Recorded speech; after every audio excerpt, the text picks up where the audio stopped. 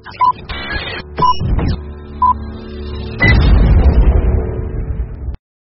morning, happy Friday. Welcome to Adam versus the Man. We made it. Yes, congratulations.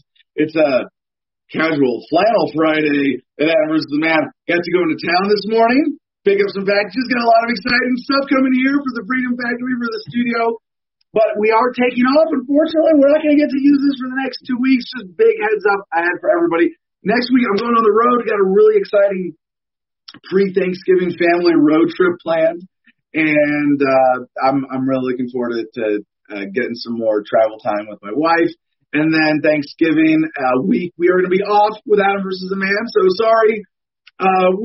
We've told our dear leaders that we're taking the week off for Thanksgiving because it is a government-sanctioned holiday, and that they should make sure that nothing happens important during that week. So we're going to make sure that there's no important news or anything you're going to miss either. But no, thank you for supporting the show, making it possible to do what we do. We got the Producers Club chat pulled up here in Telegram. It's been a lot of Brad Brown saying good morning. All right, thank you. Now, this is really critical to what we're doing with the show. It's so much fun to have this as our behind-the-scenes team, and you can join the Producers Club. You go to adversustheman.com. Please check it out. Support the show by joining us on Patreon for $10 a month. I don't think we have a contest today. We got two great guests, and we've got a big pile of headlines. We've been kind of behind. I mean, I hate to admit this. Like even today, our top stories are, election shit about people who shouldn't matter in your life if you're doing it right. Like, and that's, oh man, I feel like it's been a fun, unique challenge trying to meet my journalistic responsibilities, because I do take it very seriously that if you give me your time 2 hours a day, 5 days a week, I better make sure that you're being properly informed. So today we got a ton of headlines we're going to get through in the first hour of the show. We're checking with the audience here in just a few minutes with Comment Jim Freedom in Phoenix. But we've got Allison Ross coming up at 11 o'clock, and she's a symphony musician who's had some interesting issues with freedom and COVID policy and stuff going on. I know it's like, why? She came recommended by Libertarian State Party chair. And then we've got journalist Hannah Cox, who wrote the article, Oregon Takes the Lead on Ending the War on Drugs. So I think, appropriate way to end the week here, right? Celebrating the winner of the 2020 election, drugs.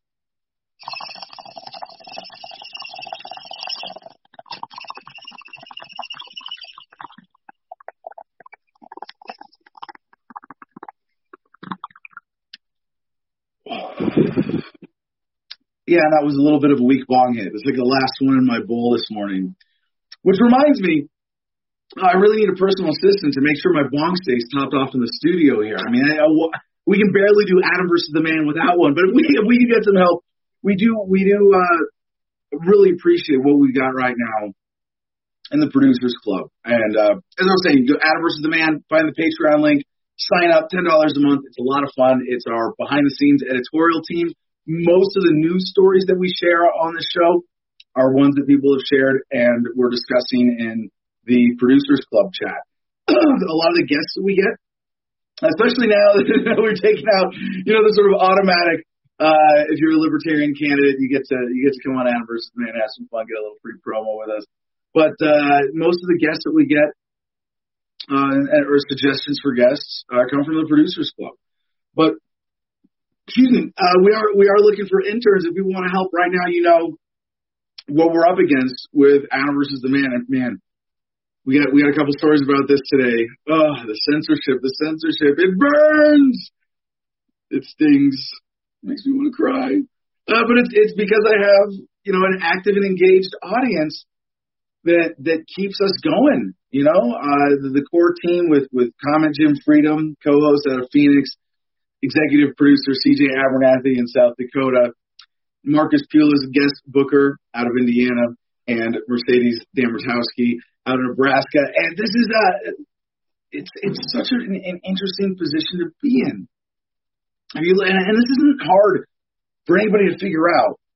And I'm not the only case of this, just because my producer calls me the most censored man on the internet.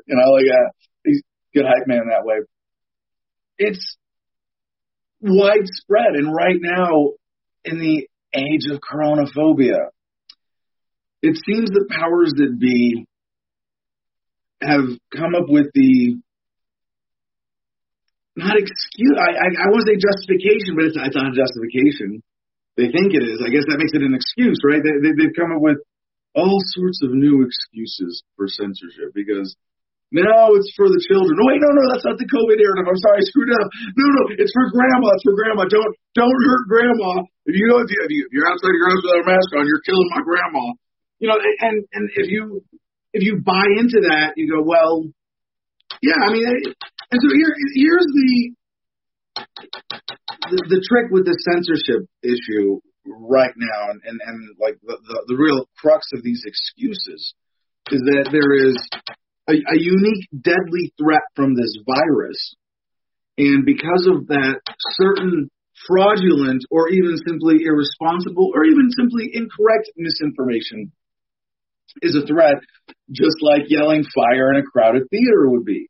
Now, you can yell fire in a crowded theater if there's a fire, right? And you can say, hey, we need to get the heck out of here. But if you do it as a fraud, here's the nerdy libertarian explanation of what yelling fire in a crowded theater means for freedom of speech principles.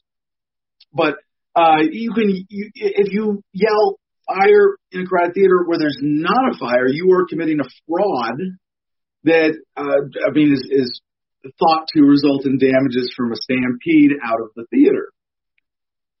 And, we even say this, you go, oh my gosh, it's been so turned on its head for Corona. It is the people who are fear-mongering who are yelling fire in the crowded theater, and the consequences are the government overreaction.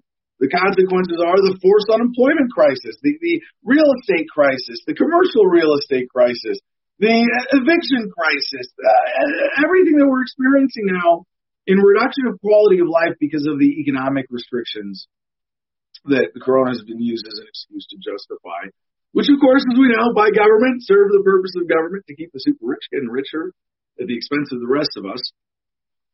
And we get stories about this today, too. Just how billionaires is blowing up their wealth in this when everybody else is suffering. At some level, I'm pretty sure it was designed that way. So they want to think that what we are doing here, and still a violation of YouTube policies. We're still not broadcasting on my main channel until another strike clears. It is a strange time we are living in, ladies and gentlemen, brothers and sisters. Woo! That Chinese saying, may you be blessed to live in interesting times, is supposed to be a curse, right? And we screw it up. I like to take it literally. Well, I take it literally intentionally. We are experiencing this incredible acceleration of the human experience. We get to be a part of this. We get to be alive right now when humanity is going through all that we are going through. What an incredible time to be alive. So they want to say that those of us who are saying, no, you got to question the WHO. You're not allowed to do that on YouTube. We got to question local authorities on their COVID polls. Oh, you can't do that on YouTube. Yeah. Anyway, we got a lot we're going to pack into the first hour today. 2 exciting interviews in the second hour. A couple other quick promos to get out of the way. Adam versus the Man merchandise. I went in town. I know I got something. We're going to get pictures. I got a big pile of mail I got to pick up. Shout out to Whatnots in Ashford for their mail service, their package service. Because it's funny, when we moved out here, I was so excited. Like, well, we lived down 3 miles of private dirt road, but UPS and FedEx still comes out here. Well, one UPS driver broke an axle on my road. Not my road. My road's fine. The road that connects to my road from the pavement. And they stopped delivering out here. It's like, you're paying for this delivery service, and they're not doing it, and they say they will. Yeah, it's a little shady. So now I got to go into town to get packages. Not a big deal, because we were kind of close this morning, and I'm in my casual flannel Friday attire. So check it out at AdamVersusTheMan.com/store. CJ's put together an amazing selection of merchandise. Lots of really cool stuff in there. And then the other things, of course, to support. Oh, by the way, yeah, if you're a Producers Club member, as he always puts on the screen there, you can get 15% off and free shipping on merchandise, because we just want to get the word out. I mean, even for me, like, this is, of all the things like I'm known for, I'm in the position now where like I am able to make enough money doing other things that I still end up losing money on Adam versus the Man. This is a labor of love, and I hope it is even for anybody listening out, that if you're watching right now, if you're watching live right now, or if you're watching or listening not live right now, please share this show. Yeah, CJ. No, I guess those numbers. We're not doing it again this morning, CJ. CJ wants to get into the YouTube numbers. No, not today. I don't know. Maybe if you want to go long today after our guests, maybe we can cover all the news. If you eat your peas and carrots and do your journalistic responsibility first, you can whine about censorship for as long as you like. But yeah, we're gonna get through some headlines. But first, please, the other way to support the show, through our affiliate, CigarFederation.com, promo code ADAM10, ADAM10, all caps, gets you 10% off. And, yeah, we're doing it. We're doing it. Cigars and Sunsets tonight. I think we got to move the time up. Oh, geez. What time is sunset right now? I can't check my phone. Let me see. What time is sunset in Ashford, Arizona? I'll talk as slow as I can type, right? All right, 5:25 p.m. today. Wait, you're right. That's Phoenix. Yeah, I guess because we're taller here, we had maybe it's the mountain range on the other side. Our sunset is 2 minutes off from Phoenix. We have 5:25 today, so we'll do it at 5 p.m. 5 p.m. Mountain Time. 4 p.m. Pacific. It's not even Mountain Time. It's Arizona time. Yeah. You know why I live here? Because we don't do daylight saving. No, we don't. We're too cool for that. We are already, by that one policy, seceded from the union of time control. Yeah, government thinks it can manipulate the time. Crazy shit. All right, and then finally, MakeThemDebate.com. Mercedes, our debate manager, wants you to check this out. MakeThemDebate.com. Check out my profile. It's a really cool way to pledge funds to make some debates happen. So without further ado, and finally, hey, here at the Garden of Freedom, you got to follow us on Instagram. We got another litter of kittens on the way. Give me some cool photos. Stay tuned. Follow us on Instagram, please, at the Garden of Freedom. Jim Freedom. Happy Friday. What's up, brother? Let's get Jim on stage here. We got some comments from the audience. 13 minutes into the show. Yeah, check this out. This is funny. Usually our first commenter and first person in the show is Don't Be a Status, but RHSCTJ made the first comment. He said, in before Status, and Status gave the dramatic scream at the sky. No! Maybe that should be like our remember when First was a thing? Really, like on the internet? Like, First, you just like copy it, and it's like, did we outgrow that? Or did I just like stop paying attention to childish shit on the internet? Did I outgrow it? And well, part of it is like I don't read. Like this is one of those sort of dilemmas of modern social media engagement. Like, do you read the comments? Did you read the comments on your own stuff? And it's and in some ways you're like, yeah, of course I want to be responsive. I want to be listening to the public. And hear their cries of anguish to be the voice of the people. And it's like, yeah, but YouTube comments is not the people. It's not representative of the people. If you think racism doesn't exist because you're white and privileged, like, read any YouTube comment section of any black dude doing anything on Twitter, and you're like, all right, I'm sorry, on YouTube. Twitter's different now. But YouTube comments, there's something about I'm sitting here watching a video and my ADD like troll brain kicks in. Not me, I don't do this stuff. You know, I get the phenomena that the ADD troll brain kicks in, and that's why YouTube is notorious for having the most vicious comment section. But yeah, it reminds me of this Hannibal Buress joke. Y'all know Hannibal Buress, one of my favorite stand-ups. He's talking about watching porn where dudes are watching like interracial porn, and they're saying racist shit in the comments, and it's like, wait a second, you're being racist while beating off? Wait. So like, I hate that this black dude's fucking this white woman, but man, this couple's got such great on-screen sexual chemistry. Okay. I'm not sure if that's how it works, but that's yeah. And in this category of internet silliness, first, and before saying this. Weasel Darty is chiming in. Happy Friday, Edinburgh's the man. Cheers. Hey, you know what? Here's the contest today, and we might have to come back to CJ. You got to leave early, Jim. But we have something very important missing in the studio, and I don't know if you know what I'm talking about here, Jim. But this bong, the new studio bong for the Freedom Factory studio, doesn't have a name. Oh yeah. Name this bong. We're gonna get some comments on that. I know. And then, you know, by the way, before I forget this, we haven't said this for a while. If you want to name the studio in the Freedom Factory at Gardenia, we pay $320 a month for this building. If you want to take that on, you can name this, and we'll say every day, Adam versus the Man, coming to you from the John Jacob Jingleheimer Schmidt Studios. Whatever you want us to say to announce it every day. Yeah, we'd love to have someone sponsor the studio directly. Yeah.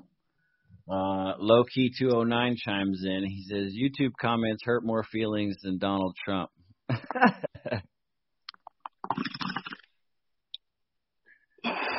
Oh, if I may just finish the thought on that, what I was getting at, Jim, is like I don't read comments. I don't need to. I want to be responsive.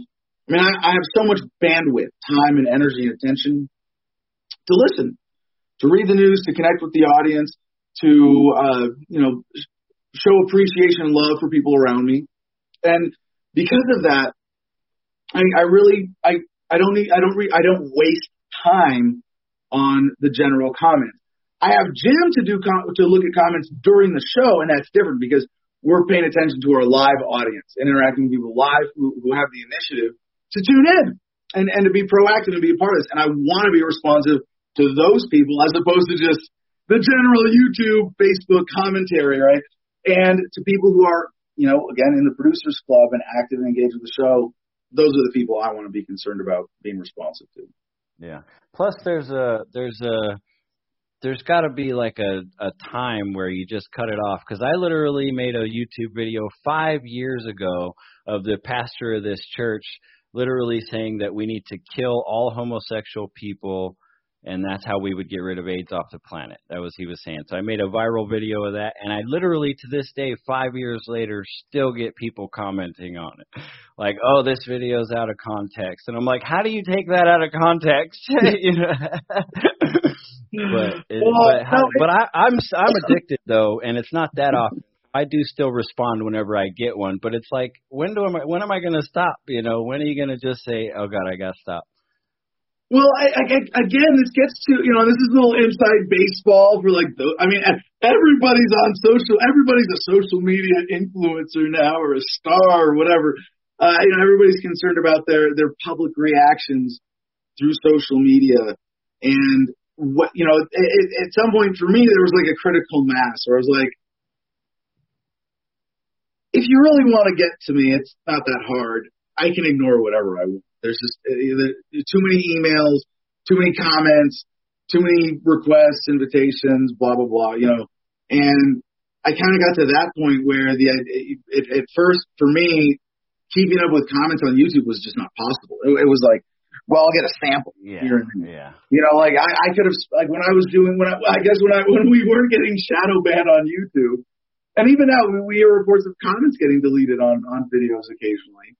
But when we were doing consistent 2 million views a month, Just like if I tried to read all the comments, like that would be the only other thing I would do, and I'd go fucking nuts in a week, like literally lose my mind in a week trying to do that.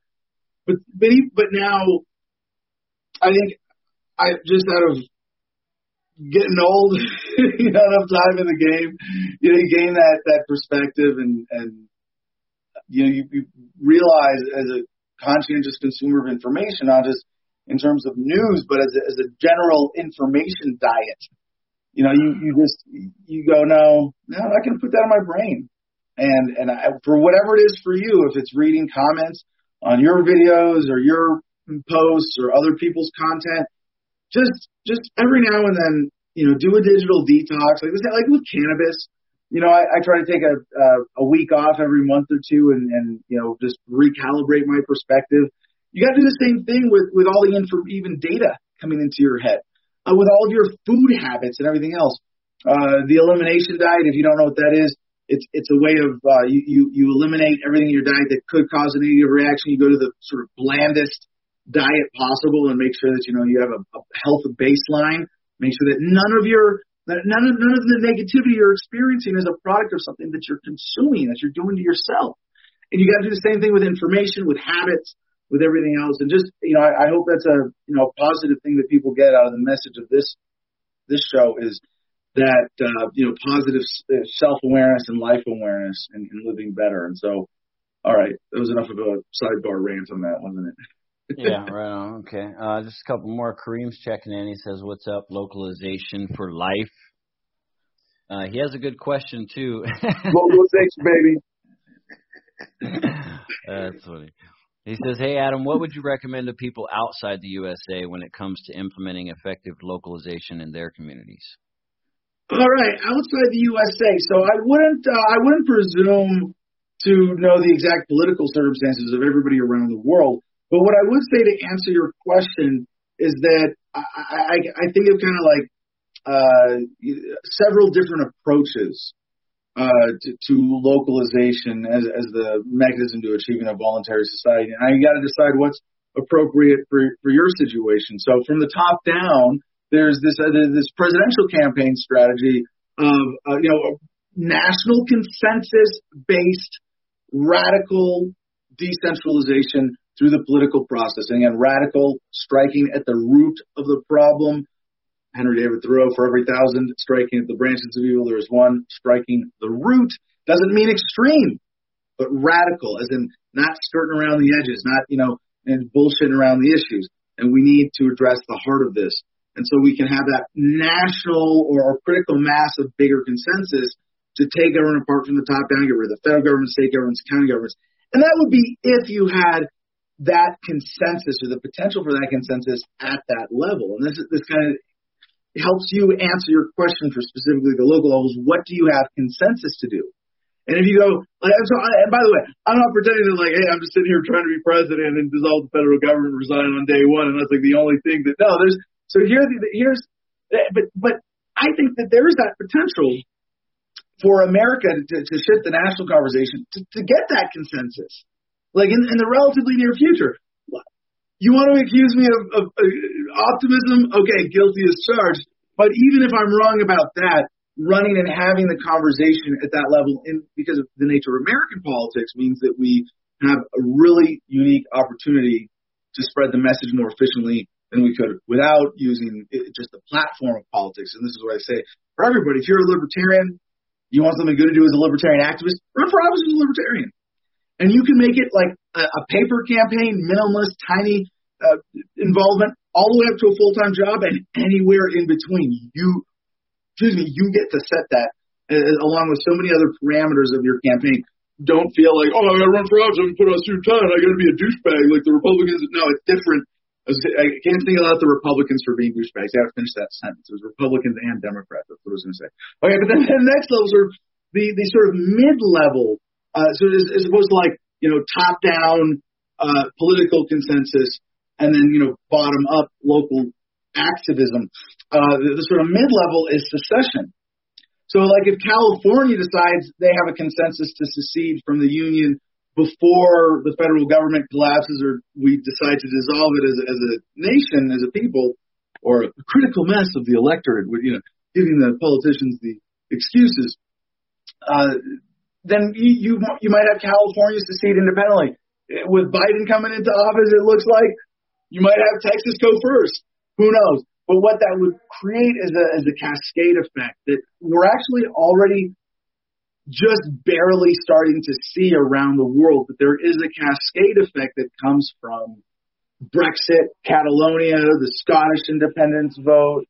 I feel almost embarrassingly ignorant because I'm citing 3 European examples here, because I know there are others all around the world. There's the revolution in Thailand, which isn't exactly about localism, but at least overthrowing the monarchy there and taking power away from the central authority. And maybe in your country, that's all you get. Maybe you don't get to have a fundamental restructuring right away because there's a more urgent priority when you have a vicious national or even local government that needs to be put in its place first. Because remember, libertarianism is not about, our goal is not just like, or at least our immediate goal is not, hey, let's have a voluntary society tomorrow. Our immediate goal is, what can we do as individuals to alleviate human suffering? So again, in that sort of mid-level of possibilities, what consensus is possible at a subnational level for secession or significant reduction in state power, that might be the priority. And then finally, bottom up, what we're doing here in Gardenia, buy land, declare sovereignty, micronations, community-based autonomy. There are a lot of examples of this all over the world. If you want to jump into that as a research project, start with the Wikipedia page on micronations. Do a quick survey of some of the things that are just funny protests and some of the things that are more, serious exercises in sovereignty.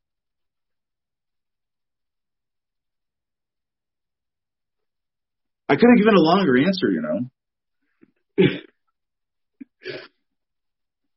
I think you're muted there, Jim. Jim? Yeah, I muted myself because the dog was barking. I didn't want Falcor's barking to interrupt your monologue there. He also asked if we were using OBS to stream, just so he knows we're using StreamYard. And we love StreamYard. It's a great platform. Other people should check it out. That's absolutely a little free advertisement. And last one before we get to go, Low-Key 209, secession needs to come very slowly or it will, secession I think he meant, needs to come very slowly or it will result in war.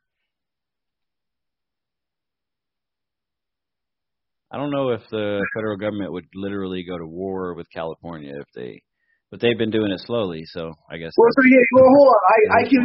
Here's my objection to that. Very, very, very simply, it's not the speed with which it happens that determines the peacefulness alone, and it's not even the most significant factor, because it could be that if you do it slowly, you give the central authority time to prepare militarily and resist, and maybe they're so effective in their resistance of your independence that they squash your independence movement and there's no war, and that's worse, right?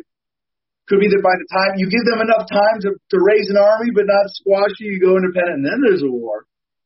Or it could be that you do it so fast they don't even know what happened to them, and then, oh my gosh, you guys are independent now, and then they have to, and boom, it's done, and then they have to convince their people to raise an army to go take over this now independent nation. Maybe that is more of a deterrent of war. And I generally agree that slower is going to be better as a trend, but not because of that, but that it means you're more likely to be doing it right and by political consensus and peacefully. But sometimes it's like, Band-Aid, rip it off. And I think the odds of what determines today, like if cattle, like we've covered over the years. I mean, I think like we started covering the Catalonia story. I remember we did one for the old Anne versus the Man in Virginia in 2011. And if you look at the history of the modern Catalonian independence movement, the national government of Spain has done some really disgusting, violent, coercive shit to suppress it. They've got leaders in exile. They've had people go to jail. They've had voters threatened. They've had police physically stopping people from voting and roughing up people going to try to vote for independence for Catalonia. why do they get away with that? It's because there is enough support from the people of Spain to maintain their loyalty to the national government for them to get away with it. And if you can change that over time, then, take the time and get that, greater level of consensus. But if you can't, and, even with Brexit, I'm not an expert on these things, but from a distance looking at Brexit and the back and forth and the bullshit and how much time they've wasted. It's not that there was a war. I mean, it's kind of a propaganda war between the economic interests who would rather have the UK be independent versus part of the European Union. But there wasn't a war. There's just this wasteful waste of time and back and forth and uncertainty of policy that cost the people more than doing it quickly would have done. I mean, if Britain had decided, okay, boom, we're independent, here's the deal, and we're going to what they have done. I mean, can you credibly say that Brexit isn't colossally clumsy at best? Yeah. Is colossally a word?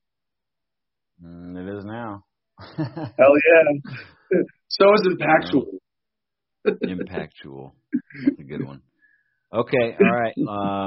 We're at the bottom of the hour here. You should probably race through some news before we get to both. Yeah. Well, we have an unofficial entry for the bong naming contest from CJ Mabong to go with Ma Road. Maybe. All right. So yeah, let's get into it. Headlines. This is where I'm like, I put politics and our politicians first. TheWeek.com has this headline: Trump is reportedly very aware he lost the election, but is putting up a fight as theater. And, very biased source, obviously. President Trump is reportedly challenging the 2020 election results primarily just as theater, as he puts on a performance for his supporters, despite knowing he will not begin a second term in January. Trump has still yet to concede the election to President-elect Joe Biden, and by Thursday morning, he was continuing to fire off baseless allegations of widespread voter fraud. But NBC News' Peter Alexander reports, citing a White House aide, that Trump is very aware that there's not a path to victory for him, and is putting up legal challenges as a kind of theater for his supporters, believing that they deserve a fight. And Trump is changing the game, for better or for worse. For me, I actually generally appreciate that, when people say Trump is the most libertarian president we've ever had, I go like, yeah, marginally. Because every president kind of has to be, because freedom marches forward and demands the government do less injustice in the world every single day. Like, that's the course of human progress. I recognize that as government has gotten less vicious over time, President Trump doesn't represent a radical buck in that trend. And this is a bit of a bigger sidebar for me in the sense that I understand government is growing, federal government grows, even under Trump, believe it or not. Yes, I know, the Republicans, the party of fake small government. And it just seems to get bigger and bigger every time they're in office. How about that? And with that, again, the overall viciousness, the level of injustice, I think is still continuing to come down. Every generation, again, today, we celebrate the winner of the 2020 election, the drug war, or excuse me, the drugs who are winning the war on drugs. And this thing about Trump, and I've said this from the beginning, that like not only does it make sense for him tactically to have this, frankly, otherwise embarrassing. I mean, we know Trump is beyond shame, and really every president is essentially. If you can go on TV with a straight face and say, yes, I sent drones to kill all those civilians and children because it was in the bitter interest of peace and humanity, you have no freaking shame. Yeah. And that's, Trump is no different, but he's brought a different veneer to this. And in some ways, like I say, he's smarter than the rest of them. In terms of, if you're going to be a government frontman puppet of a president, might as well be the one who gets more money out of it and branding out of it and personal enrichment out of it. And Trump the idea that Trump can say, well, we really won, but we technically lost, but we really won, and it was stolen from us. That's good for his brand. Now, and here's the other funny thing. If he gets out as a one-term president, he can run for re-election in 2024. And all of this sets him up for that.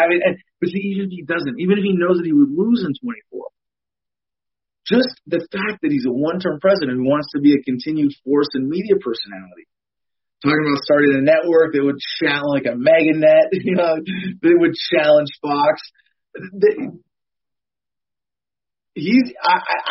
also here's the other thing. There's the criminal angling on this.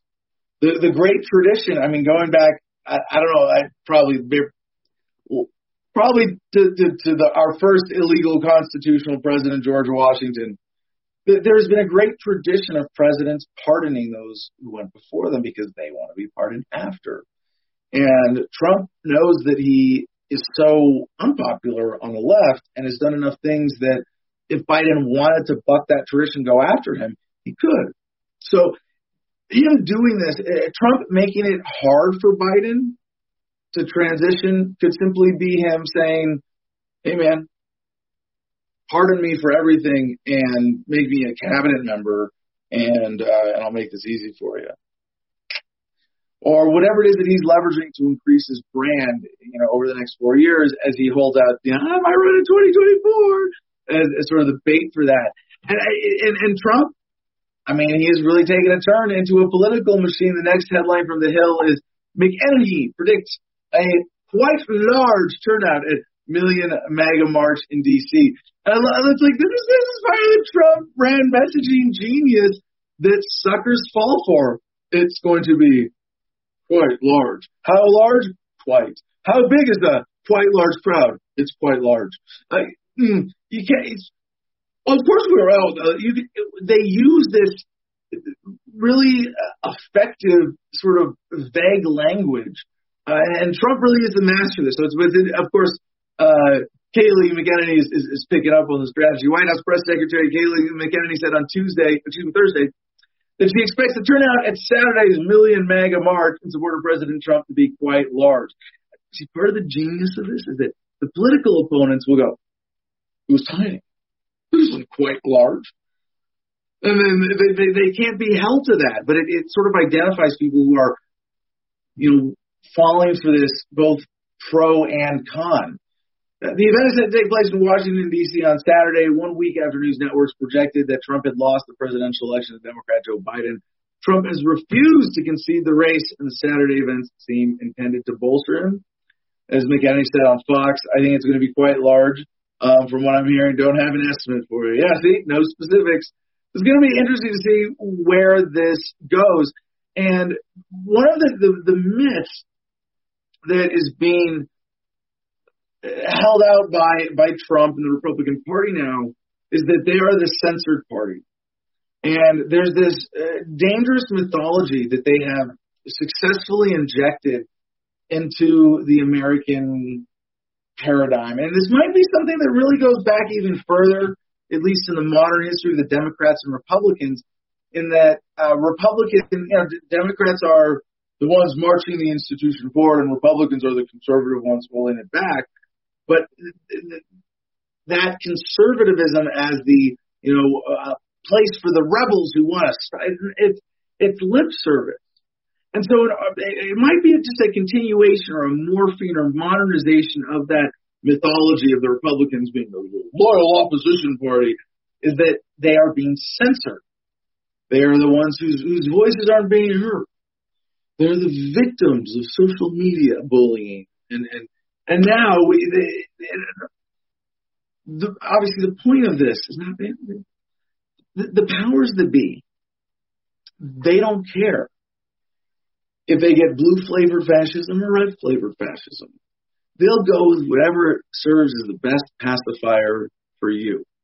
So when they see that they need to censor the truly challenging messages of libertarianism or anything that's legitimately, fundamentally challenging the current power structure, they want to make sure they don't have a Streisand effect, that there's some kind of whiplash effect from that censorship where the American people go, wait a second, you're censoring what? Now we really need to pay attention to that. No, they want to avoid that as much as they possibly can. So what they do is they shadow ban and just outright block libertarians, and then make a big show out of censoring those extremist elements of the Republican Party.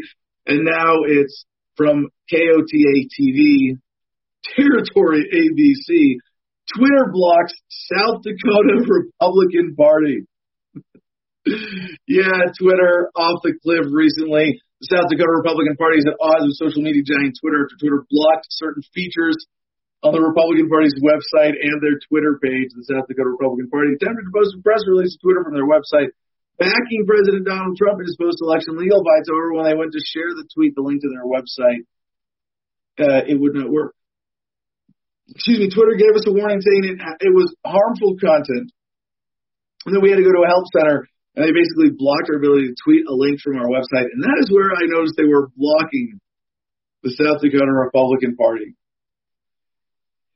And there is some legitimacy to the censorship in terms of there is a partisan fight. But what's the excuse for this? The election is misinformation. Well, if they can say that your perspective on the post-election fight, Trump actually won, that's misinformation. That's an opinion. It's a fair analysis. I mean, I'm not going to sidebar and rant on censorship. Well, CG's got a comment here. You got to get to the part where Twitter warning in the South Dakota Republican Party, sorry, at the minimum. Was there something I missed in particular on in that article you wanted to cover, CJ? Jump on if you do. CJ's from South Dakota. Yeah, they said that, you can't read the story and skim this headline without getting to Twitter. In addition to Twitter also provided a warning on the page when you attempted to access the South Dakota Republican Party's website through a link at the top of their page in their bio. The warning said that the link you were clicking may be, quote, unsafe or have, quote, violent or misleading content that could lead to real-world harm.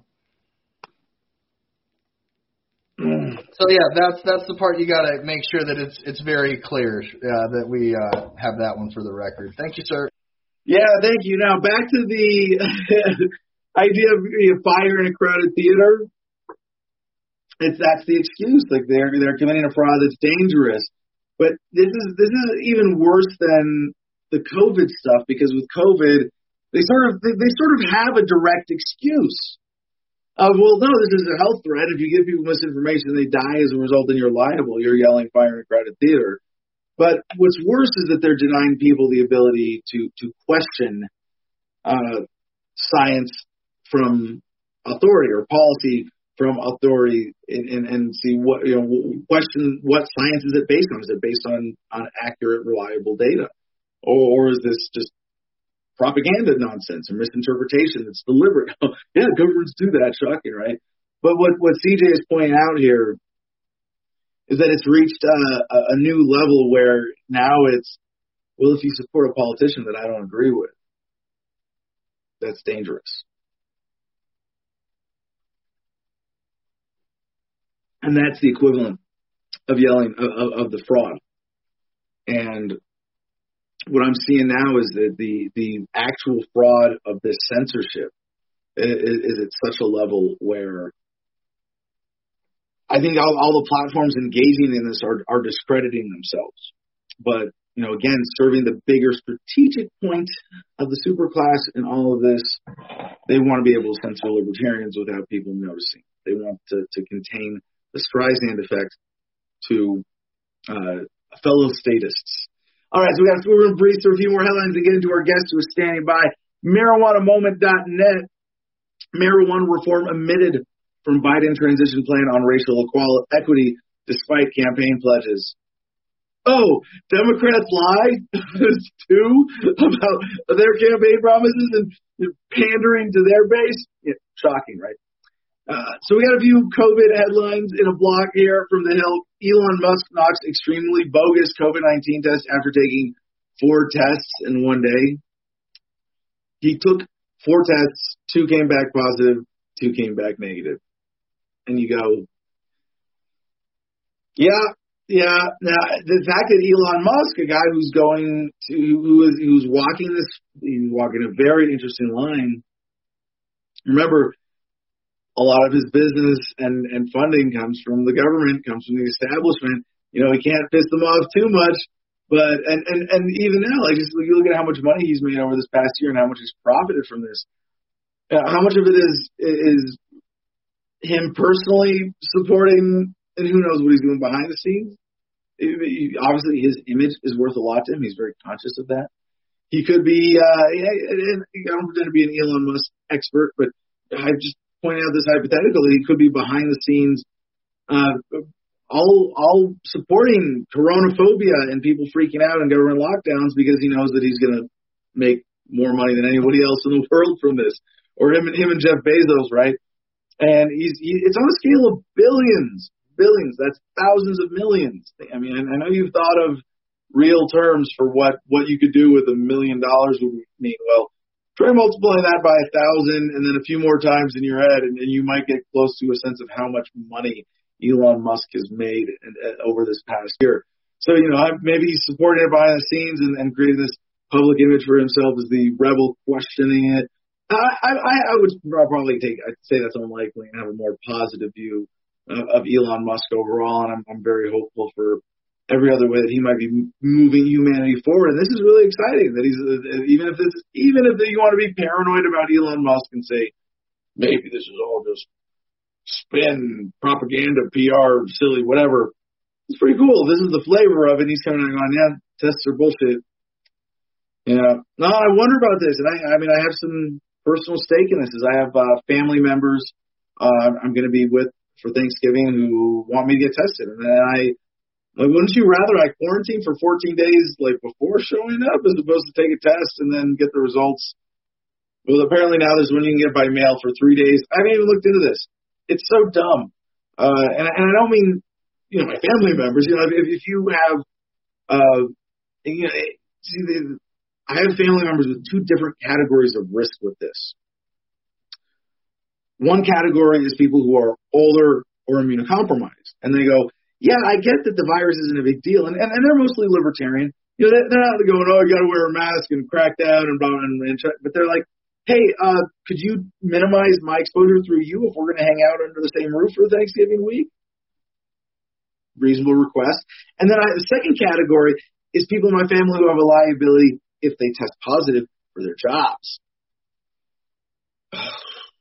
It's not them based on their interpretation of the virus itself at all.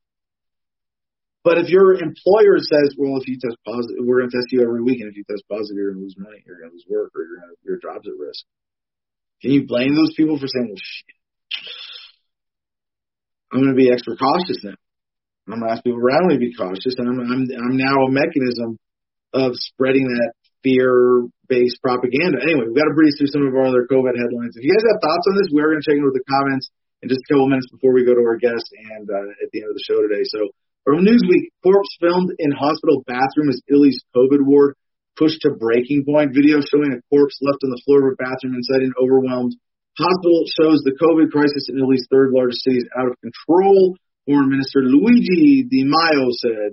I mean, I don't want to pick apart this story, but just to deconstruct the fear for a second, remember, we saw these headlines before in the first wave of corona, especially in Italy, where, it's hospitals being overwhelmed. And then we looked into that and it was like, even the credible representations of this are hugely exaggerating things at best. And a lot of these things are fraudulent. And I would hope that anybody who's watching Adam vs. the Man, at least any of our regular listeners, would know that when you see a headline like this, you got to stop and question and go, are they trying to make some blanket statement based on an isolated incident?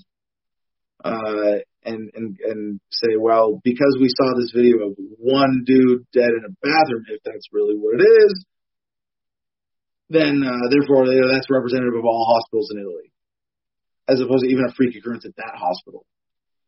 And I'm sure there's going to be a backstory that comes out where It's not quite sensational enough to say the mainstream media lied about this or that element of it, but you're going to see more of this.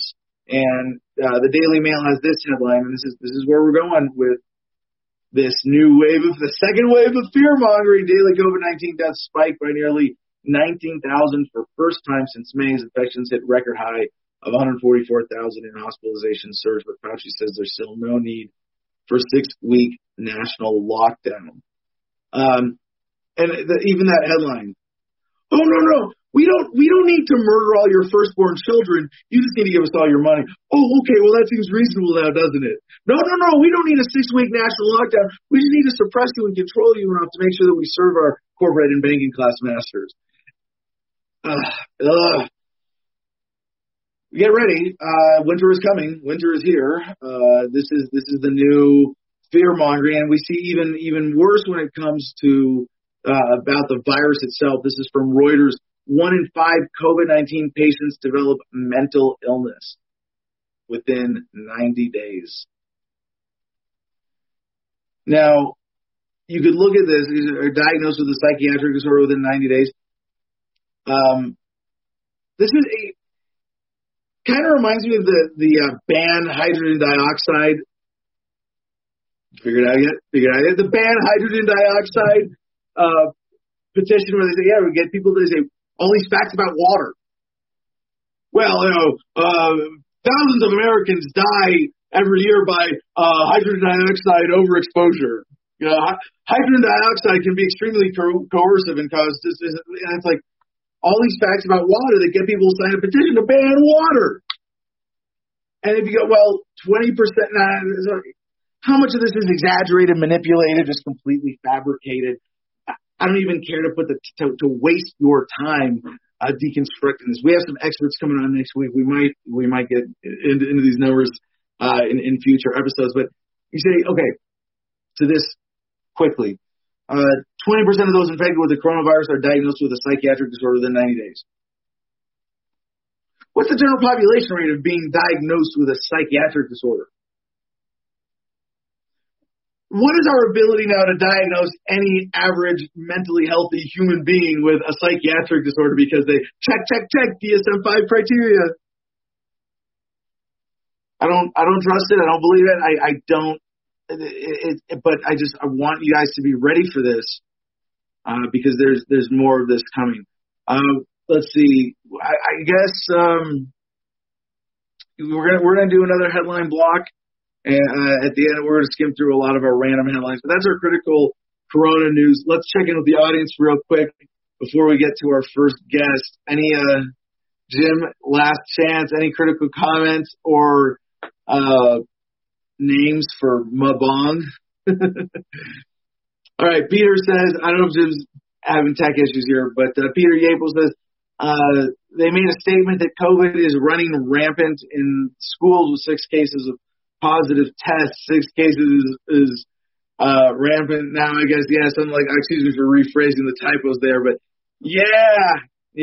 No, when you gotta look at just at some point you train yourself to read these headlines and desensationalize them. Like you might see a headline today, COVID rampant in this or that school or school district or area or whatever. You go, what's rampant? Yeah, okay. Put it in perspective. Don't be a state that says bong name Justin Ahash, not many real libertarian names to go out bong. So if there's like, could you Murray Rothbong? Is that? I was thinking like from gosh, now I'm like, what's the movie? The stoner classic where all the bongs and pipes are named. That's Wesley Pipes, dude. Why can't I remember the name of the movie? Bongnificent. Now we're talking. All right. I like that. That might be the lead. Bongnificent. Brexit is like Trump anti-New World Order. I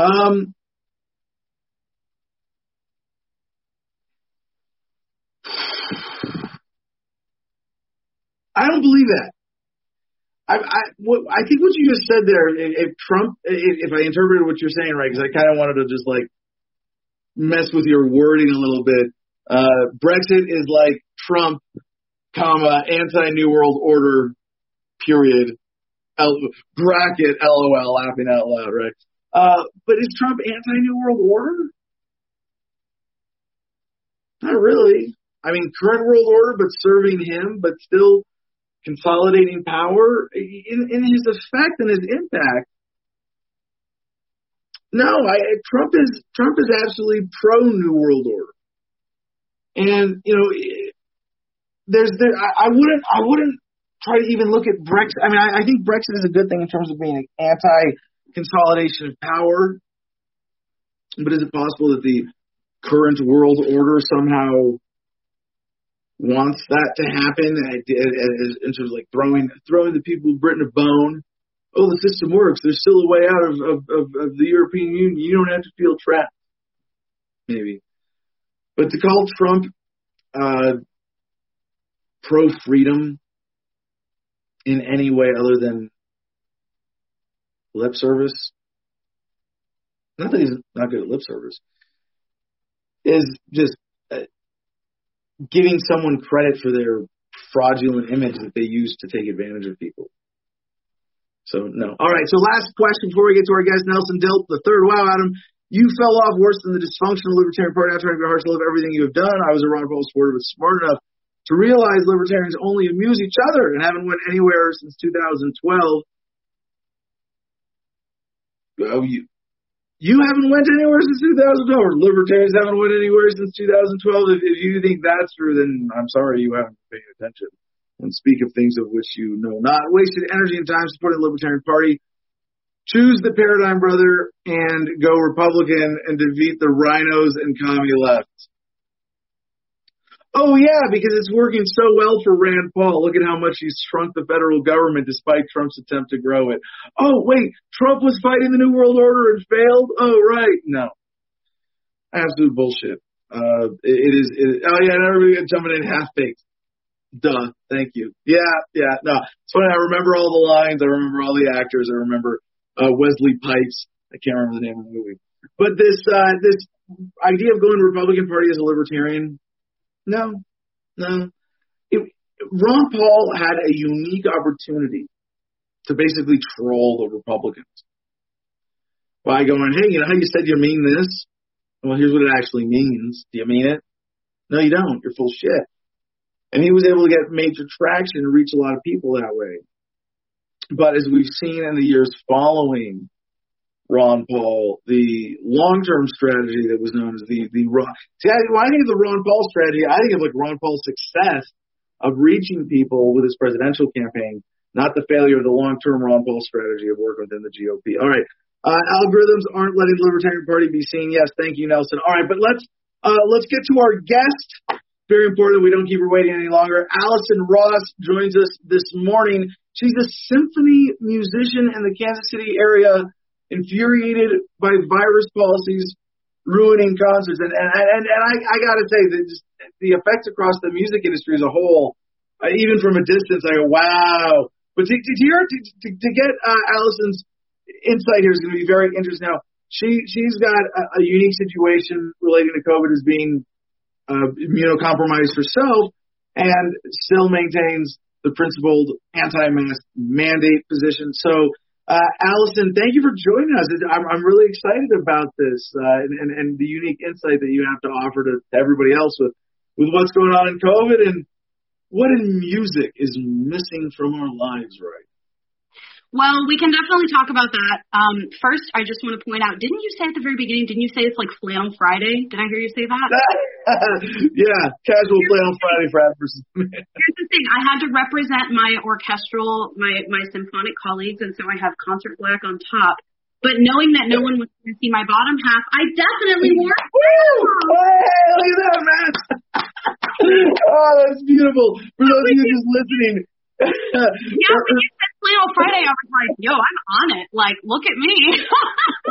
Beautiful. Yeah, for those of you just listening, right? Like, is it your flannel? Isn't it even blue? Or is yes, it like, yeah, we've got matching blue. we're I got twinsies the today. flannel top and your pajama bottoms. That's awesome. Yeah, I love it. Before we say anything about the music industry, we do have to play the world's smallest violin for a few seconds for the pants industry, which is another tragic casualty of COVID and everybody working from home and being dressed up from the waist up only.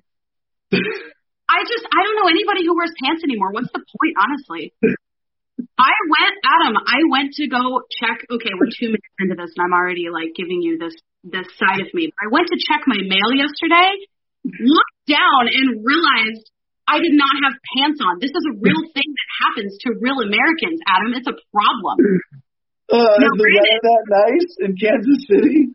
Yeah, well, yeah, we've had a weird, like, warm stretch. Yeah, it's been strange, but yeah, I don't know. It's really a problem. So pants and symphony orchestras, right? This is who's struggling. So I have been talking about this for weeks, and really, I guess I'm kind of more open to like your questions about it and what other people want to know about it, because I just see it firsthand, and it's so much a part of my life that I don't really think about it so much anymore. But to other people, it's like really a shock to hear what's going on. So, like, should I just give you kind of a little snapshot of what's happening as a symphony? Well, I mean, we have a little time. It's not, we don't have to rush to that. And I want to first underscore something you're saying here is that in this period where people are kind of pushed into isolation, it's very easy to lose perspective and think that you're getting a fair perspective from whatever media that you're consuming. And there isn't a single source, even if Adam versus the Man was the best show in the world, that would give you that effect. And so I'm hoping that people take this as a reminder, not just to check in with your neighbors, to really think and meditate on what other people are experiencing and zooming out of empathy for your fellow human beings. But Allison, in order for people to really appreciate your perspective, could you at least quickly give us a bit of personal background on how you got into how you became a symphony musician and your personal health status? Yeah, well, okay, so those are kind of two separate things. As far as being a symphony musician, I've been playing. I'm in my early 30s. I started when I was 7, so I mean I've been playing for 2.5 decades. Went through all the traditional schooling and training to become, a professional classical musician, went to conservatory. Funny enough, I attended Oberlin Conservatory in Ohio, which was a great education that I'm still paying for. But while there, I was actually head of the president of the Oberlin College Republicans and Libertarians, and we had like a whole 6 people. So that was really good. So that my liberty stance kind of goes all the way back to college, where I went to this really progressive school, and I knew that something was off. I just was like, what I'm hearing around me doesn't make sense. So I kind of have been a liberty person ever since then, even though I guess in that time I was really more of a neocon. Isn't it funny how they put together the Republicans and the Libertarians just as like, okay, you guys aren't progressive, so we're just going to lump you together into like the other political club, which is so unfair.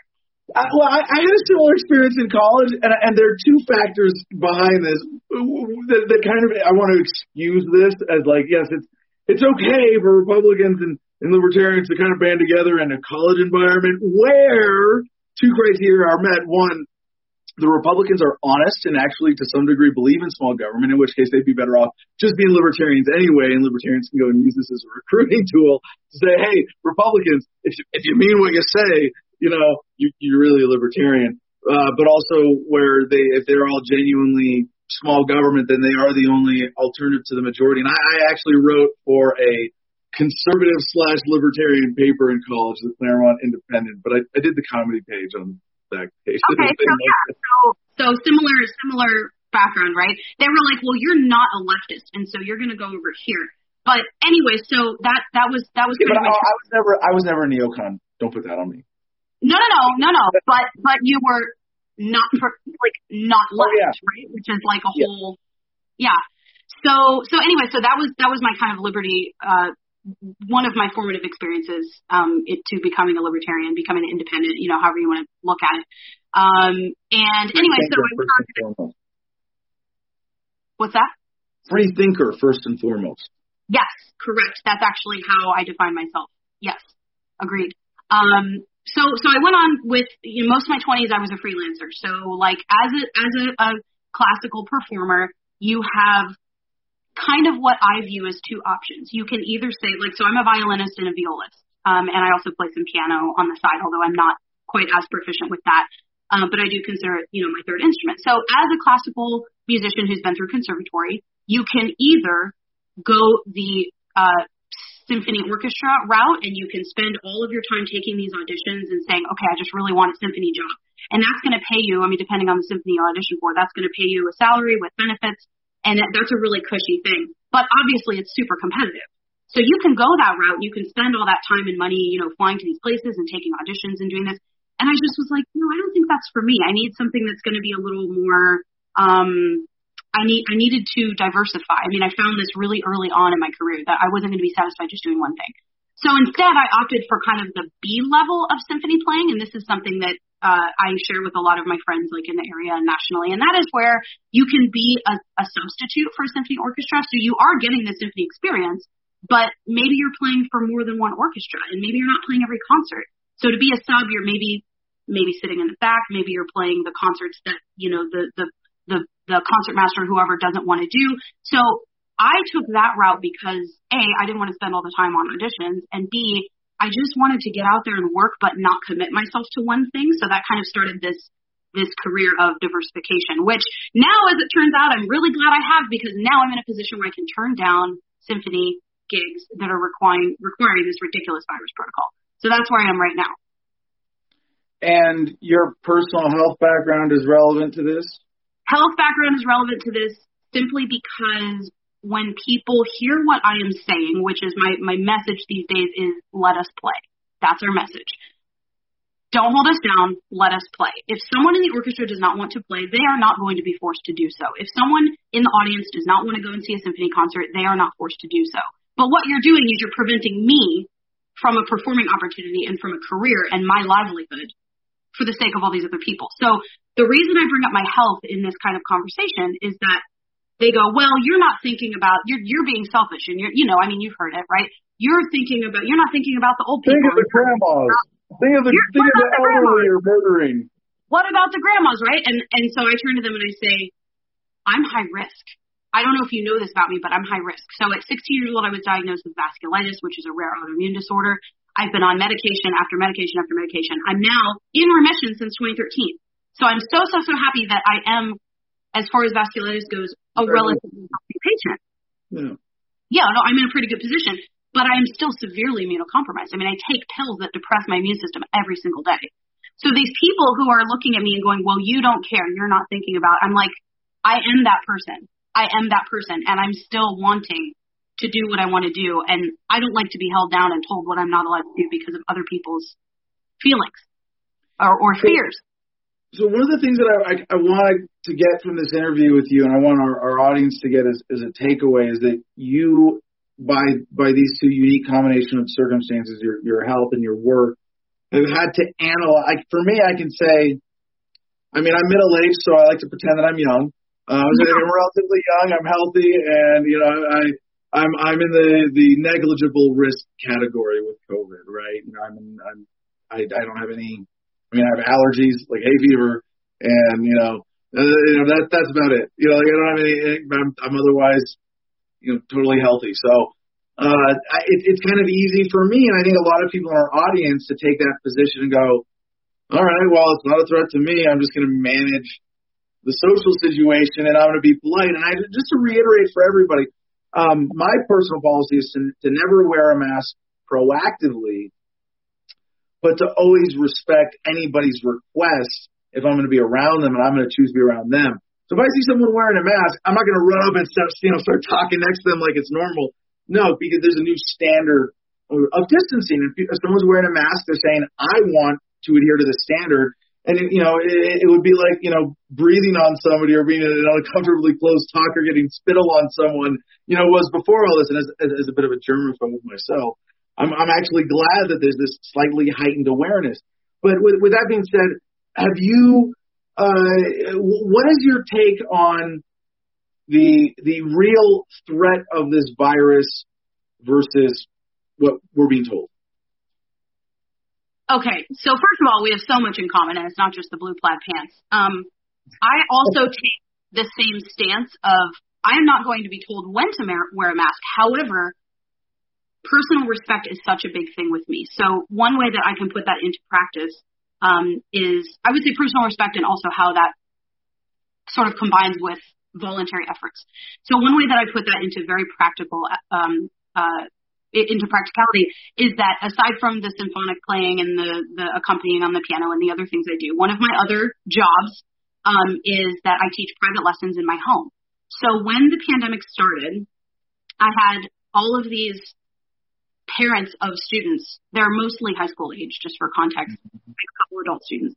I got all these parents, and they're saying, hey, what are you doing about the virus? Do you want us to wear a mask? Do we suspend lessons? What are we supposed to do? Well, we're kind of going into the summer, and that's a big source of my income in the summertime. And so I didn't want to just not teach lessons. But there was a very practical, I had to really think about how was I going to do this. So what I decided to do was I said, look, my policy is that I do not wear a mask in my home. I was very clear about that. I don't wear a mask in my home. It's my house, for Pete's sake, okay? Right. But if anybody else would like to wear a mask, you are perfectly welcome to. If you need to skip a lesson, you are perfectly welcome to. If you would like me to wear a mask, for example, if we have a recital or if we meet somewhere that is not my home, I respect that, and we will have a discussion. So in that way, I'm kind of able to show people a very livable way to say that I'm against these mandates, but I'm not going to just walk around, like you said, you're not going to walk around just coughing all over people. That's not what we're about. That's not what we're about at all, especially someone who's immunocompromised. So the other thing I'll say to that is, from that perspective, I wrote an essay, oh my gosh, it was way back in April, and I wrote this essay that was basically like, all these things y'all are doing now to that you think are stopping the spread of the virus and all this stuff. Immunocompromised patients do that every day. That is my life. You're telling me to wash my hands? We've been told that since we were 4 years old. But really? But immunocompromised patients are doing that constantly. When I get on a plane, I wear a mask. I was wearing masks on planes before it was cool. Like, no government or no state or no private business is going to tell me what to do without me going, is that actually a good idea? And most of the time they were like, well, this is the thing that we are doing. And I'm like, great, that's great. I've been doing it for 15 years. Go. Now, of all these things that you have to do anyway as being immunocompromised, I assume that you've also had a curfew your entire life, like the city of New York City, because viruses are especially brutal after 10 p.m. in the city, as we know from science, right? Now, really, and just to remind people, I'm not making this shit up.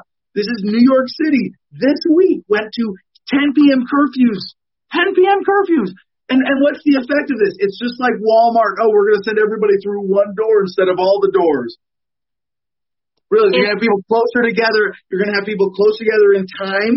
If a lot of people are going to rush to get done something that has to be done at 10 o'clock, and they're not.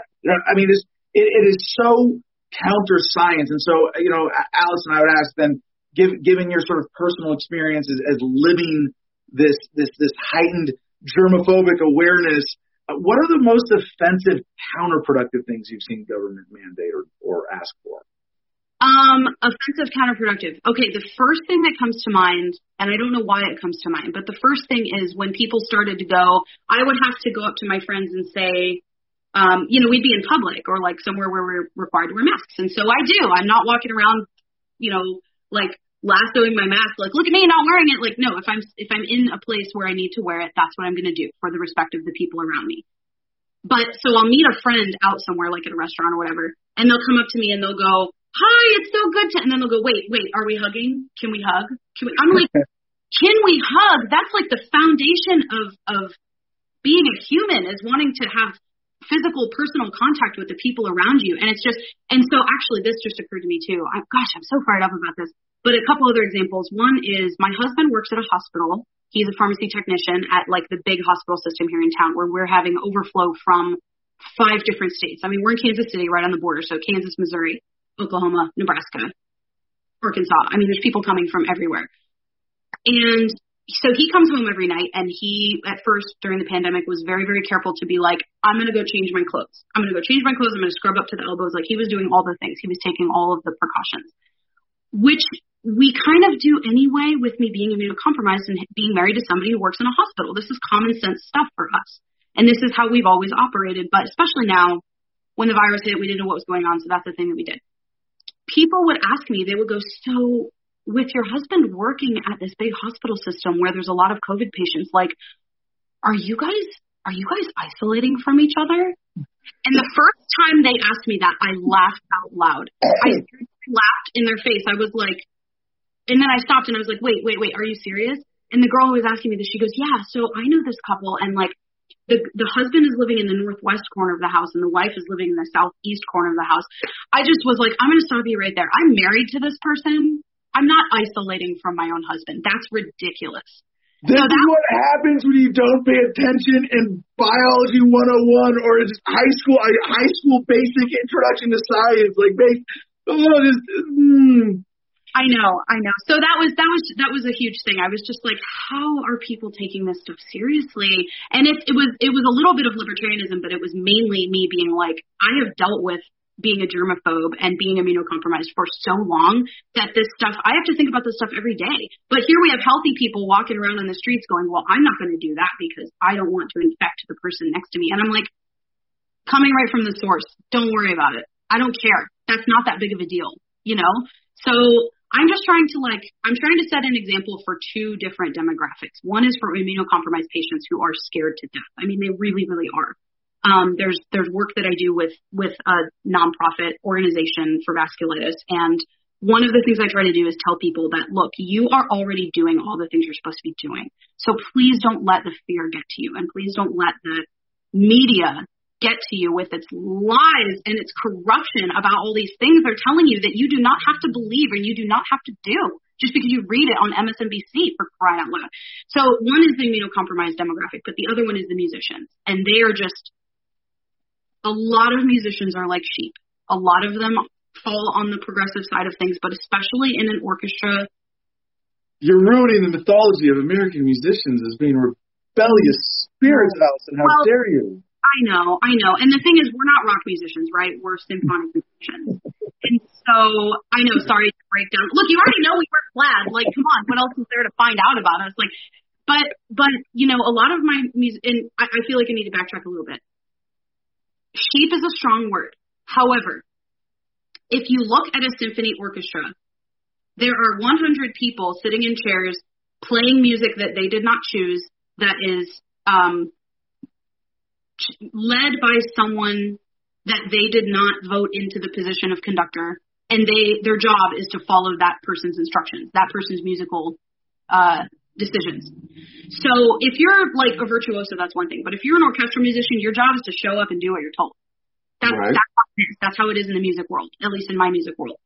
So these people are a little, I think, and this is a broad generalization, but I think that orchestra musicians are a little more apt to just kind of say, yeah, well, this is what we're being told to do. I mean, if they're putting our chairs 6 feet apart, I'm not going to question it. I'm sure as hell questioning it, Adam. It's terrible. It's terrible. So, okay, so now. Well, this is actually a fun little experience for me because I don't think anybody has ever heard through Adam versus the Man that I have a minor orchestral background myself. Are you kidding me? Trumpet and saxophone in my middle school and elementary years, and then in choir in college, a little piano and vocals, and I did Carmina Burana in college. This is the height of my musical experience. So but I remember when I was a middle schooler playing trumpet and saxophone, we spat on each other a lot. I'm okay with chairs. Yeah, no, brass instruments are disgusting. As a violinist, let me tell you, it's disgusting. There's a reason that we look down on breast because y'all are gross. That's why. But we're told constantly. I mean, first of all, very cool. I did not know that about you. That's great. I always love it when like former musicians are like, I dabbled in the trumpet at one point. I don't anymore. I did. Well, now all I do is pretend to know that I know how to play the guitar at the campfire. Yeah. That's enough. That's fine. That gets you all the babes you'll ever need. That's fine. You just have to like hold a guitar and the women just like run to you, so it's fine. But like, so trumpet playing and brass playing in general, and then like woodwind playing and singing in particular, we are constantly told how dangerous these things are.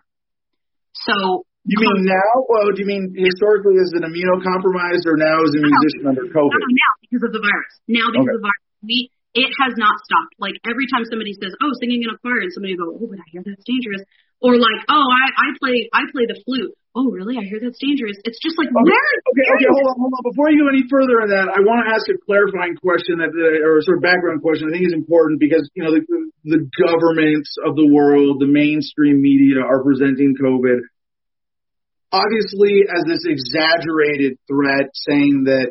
Well, like in the United States now, the big headlines are, it's projected to kill 400,000, as if the 200,000 projections were correct originally, or the 2 million. It was 2 million. Remember, it was 2 million Americans. At one point they were projecting. And I want to say, even if this is, I don't pretend to be an expert in picking all of this data apart, but I know that it's exaggerated, and I look at, I think, well, actually, my friend Mercedes, or part of our core team, I think gave me the best kind of way of thinking about this. That it's like a new virus or a new category of viruses in the global human petri dish, where you might say now there's the cold viruses, there's the flu viruses, and there's the COVID viruses, or the COVID-19 family of viruses. And because they're new, they're going to kill people as they get out into the herd. Before we get to that, not necessarily herd immunity, but like stasis level, like we're at with the flu, and then they're just going to kill 40,000 people every year and be just the same as the flu, or less once we get to that point, or with the vaccine, or over it. And so I might say, like, the way the media is presenting this is that it's somewhere on the scale of 10 to 20 times more of a threat than the flu as a whole. And my take is it might be 2 or 3 times more deadly, but probably about the same or less. Do you just in that bigger scale of what's the threat in those kinds of terms? What's your take?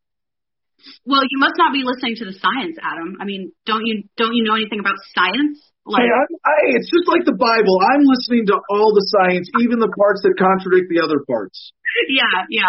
I don't. Okay. So this is where I'm not really qualified to speak. I'm not my take on it is this. As an immunocompromised person, I don't care what the science says. This is just another threat to my immune system. That's how I feel about this. I think that's the best way to sum it up. I mean, well, how much compared to the flu? Can you say?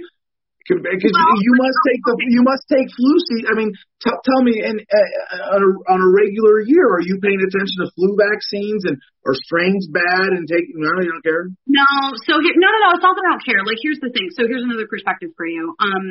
Every year, my rheumatologist says, "Look, I know you hate getting vaccines," which is a Liberty thing, but I know you hate getting vaccines. It's part of a health thing. Well, yeah. Careful about what you put in your body, right? Yeah, I mean, crazy talk, right? So, but here's the thing is flu vaccines, I know they change a little bit every year, but the flu vaccine as a general, idea has been around for long enough that it's not that scary to me. Like, they've had some time to work on it. So yes, I get the flu shot. I do. Okay. Because I don't want to get the flu as somebody who's immunocompromised. Now, when the coronavirus... It's only 10% effective like this last season. I still get the flu. But I get the shot because, like, okay, why not? Sure, maybe if it helps. So Admittedly, I've been a little blasé about something like the flu shot. This coronavirus vaccine I will not be getting, and the reason is because it's so new.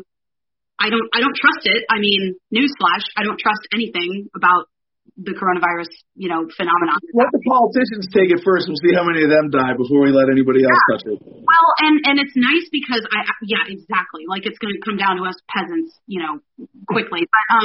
But if it's a live vaccine, we can't get the shot anyway. because what it can do is it can trigger an immune response that you're not prepared for. So when there's something, there's this new vaccine or there's this different flu vaccine, blah, blah, blah, blah. So I can't get that if it's going to be a live strain of something. I can't get it anyway. So if it gets to the point where like one of my other jobs is that I play piano for a high school choir. So that's like I guess you could call my day job. It's about a 20 hours a week job. And to be in this school building, we have to wear masks start to finish, et cetera, et cetera. I know that they're going to push for everybody to get the vaccine. They will. Of course they will. But I do have a doctor's note that's like, hey, if this turns out to be, I don't know how vaccines work enough to tell you if it's going to be a live vaccine or not. I don't know.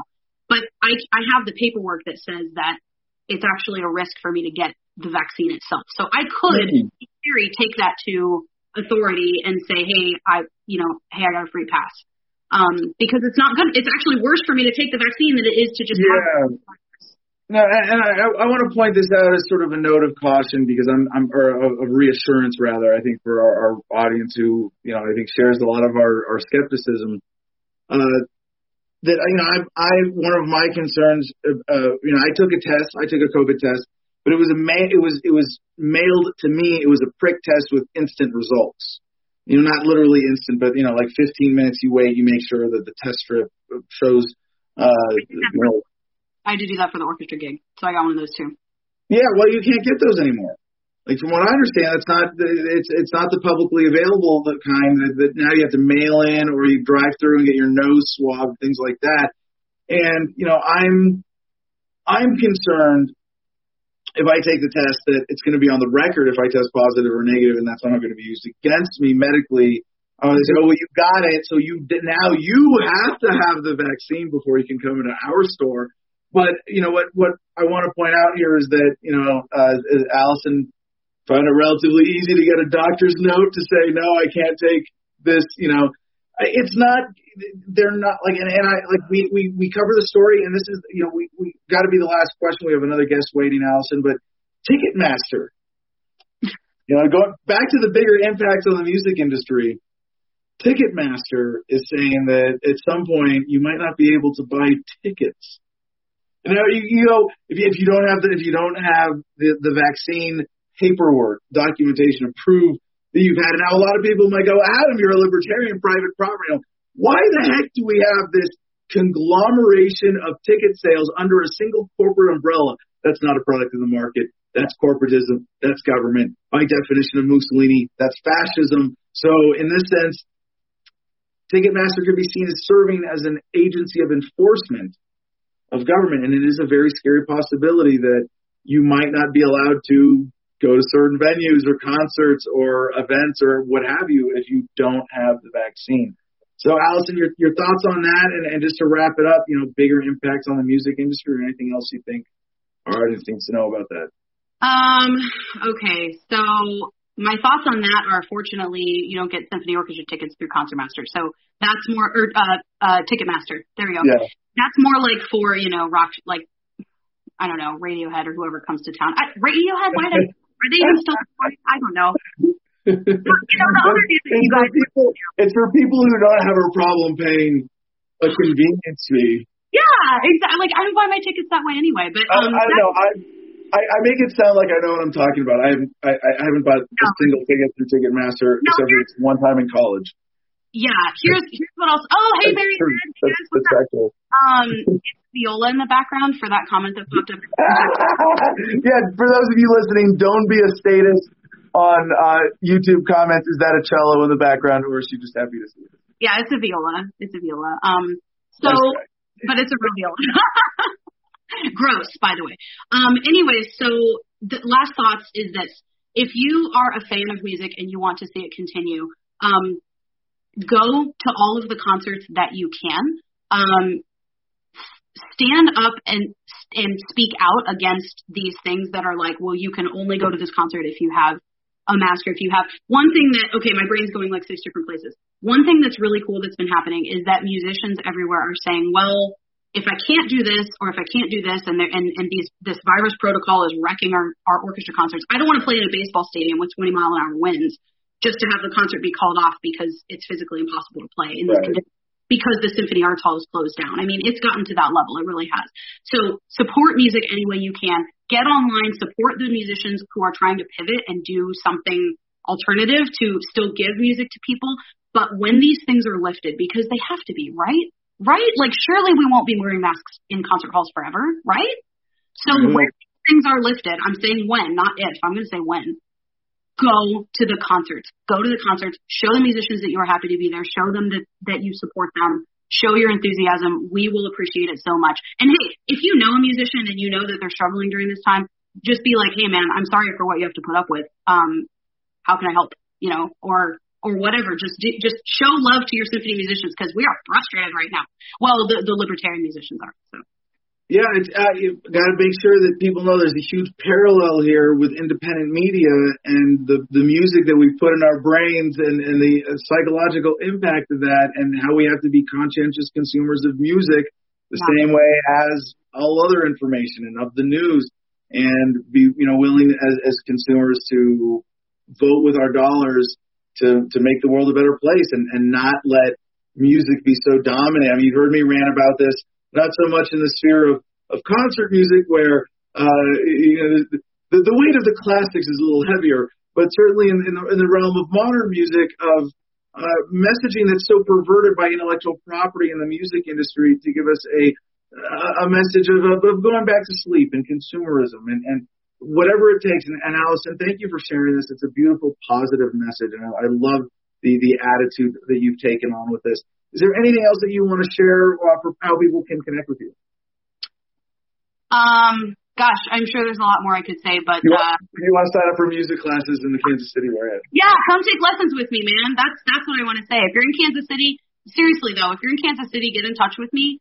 I'm not going to, force my viola lessons on you, but like I can show you where to go to get to go see concerts where these restrictions will not be in place. I can hook you up with actual libertarian musicians who are in this circle fighting against this. We have a Liberty Orchestra we're trying to get started, which is going to be a really big thing. So, and then my last word is just, Adam, can I fangirl for 10 seconds? Okay. Can you just say, to our next guest. Can you just be like, Rachel Sampson, you're the best? Just say Rachel Sampson, you're the best. That's all I needed. Thanks, Adam. Thanks for having me on today. Appreciate it. Thank you, Allison. Bye. Appreciate it. Ladies and gentlemen, Allison Ross. All right, moving on. And thank you for waiting. Our next guest, Hannah Cox, wrote the article, Oregon takes the lead on ending the war on drugs, for the Foundation for Economic Education. That's fee.org. And this is, we've been looking at this for a long time. Hannah, like there's so, I'm not just an enthusiastic cannabis consumer for a lot of my own reasons, but as an enthusiastic libertarian looking at the bigger picture of justice, I'm so excited at what we're seeing. And as someone who's a champion, I think of conscientious drug use and getting past the paradigm of letting authorities tell us what goes in our bodies. I mean, the bigger picture here, I want to go like, is this really as much of a turning point? My analysis of this election, and your article helped me clarify this, was that we saw incremental changes, but we got to a kind of a critical mass. We hit a kind of turning point where, for example, even in states where cannabis is illegal, being a dick about it as a cop is going to be kind of difficult, or a prosecutor, because it's legal so many other places. And because Oregon, not even the first, but the first state to decriminalize all drugs for personal use, major turning point, makes it really hard to demonize it everywhere else with this propaganda pro-drug war attitude when they've embraced such a policy that is based on such a more humane paradigm. And I hope I'm not exaggerating too much. Hannah, thank you so much for joining us. Welcome to the show. Please give us a bit of a personal introduction, and how did you get into this subject? Yeah, well, I agree with everything you said. There was so much to celebrate from the election a couple of weeks ago, especially when it comes to the war on drugs. And every single opportunity that voters were given to vote against it, they did so. So Oregon was the biggest achievement, I think, but we saw other states legalize marijuana and take action similar to that too. So as a whole, I think you're right. We are hitting a critical mass where society recognizes unilaterally that the drug war has failed. It's failed in multiple ways. It's had very devastating effects on our communities and in our society, and they're ready to change it. I think the legislatures have been really slow to act, but the culture has been there for a minute. So that was thrilling to see. I have been following the drug war for some time. My primary work is in criminal justice reform. I run a group that works against the death penalty predominantly. But that does also do other criminal justice as well. And so this has just been so exciting to witness and see. I think that there's a lot of tie-ins to the popularity of criminal justice reform and to ending the war on drugs. I think that that's also an issue that we saw do quite well during the election. So I'm thrilled about it. I think Oregon will likely have great success based on the other models of countries we've seen who have implemented these changes. And it's important to note because I've seen a lot of people claiming that they legalized all drugs. They did not legalize all drugs. They decriminalized all drugs, which is a very different approach. And if you dig into the actual ballot amendment, they actually moved a lot of funding around, specifically from their cannabis tax, to redirect people towards treatment options when they are struggling with addiction. So it's not just removing an approach. It's actually implementing one that makes a lot more sense, more of a public health approach, really looking at this as a need for treatment versus criminalization. So I'm thrilled, and I think they'll be successful. And I think if they are successful, there's reason to hope other states will follow in their pathway. Absolutely. It's a great summary. But I want to get a little more personal background on you. Like, how did you get into this realm of activism first? And I don't know if you want to get into this, I don't know how much you want to keep this about, the upper level policy stuff and the optimism, but I think that our audience would appreciate, your personal background in relation to drugs, whereas I can say, drugs are just, it's a part of the human existence that we use substances to alter our consciousness, to enhance our lives one way or another, and to recognize that caffeine is a drug, alcohol is a drug, nicotine is a drug, and to have that same objective perspective is very important, where I can say, well, because when I was in college, alcohol was legal and kind of encouraged. I was an enthusiastic drinker, and then I was in the Marines. I was allowed to smoke cigarettes, but not cannabis, so I smoked cigarettes. And I've had great positive experiences through psychedelics, and I'm looking forward to getting to the legalization to the point where we can realize the medical and PTSD treatment benefits for the veterans community, especially MDMA and psilocybin. Yes. The unrealized potential, even with cannabis, and I'm a regular cannabis consumer now. I was gonna say, both of our guests today seem to have dressed to match my colors. I feel bad now. I'm in blue, normally black and white, but I matched our last guest's pajamas. And your studio, it's almost a great. It's like kind of monochrome. My studio bond. So yeah, I can say now I'm a regular cannabis consumer because both. At a low continuous level is sort of, I think, a positive adjustment, is sort of, lowering of anxiety and opening of the mind. But if I don't have it, it's not a big deal. And, occasionally recreationally to enjoy a celebratory interview here. Yeah, absolutely. Well, I was sort of similar to you in the fact that I was, around lots of substances in college. And then my first career actually was in the music industry. So I was around drugs all the time. It was very common for people to use drugs, offer drugs, to be, even in a working kind of setting. If you were at a festival or something, people were doing drugs. And I think what really started to strike me was how easy it was and commonplace it was for people in my socioeconomic circle to do that. And the unlikelihood that we would ever really be apprehended or in any way come up against the justice system throughout that process. And then when I started seeing the impacts of the war on drugs on other communities and on other people and the stark disparity in treatment there, I became really, really convicted about it. It deeply bothered me. And then the next kind of step for me was I started doing some volunteer lobbying for the National Alliance on Mental Illness.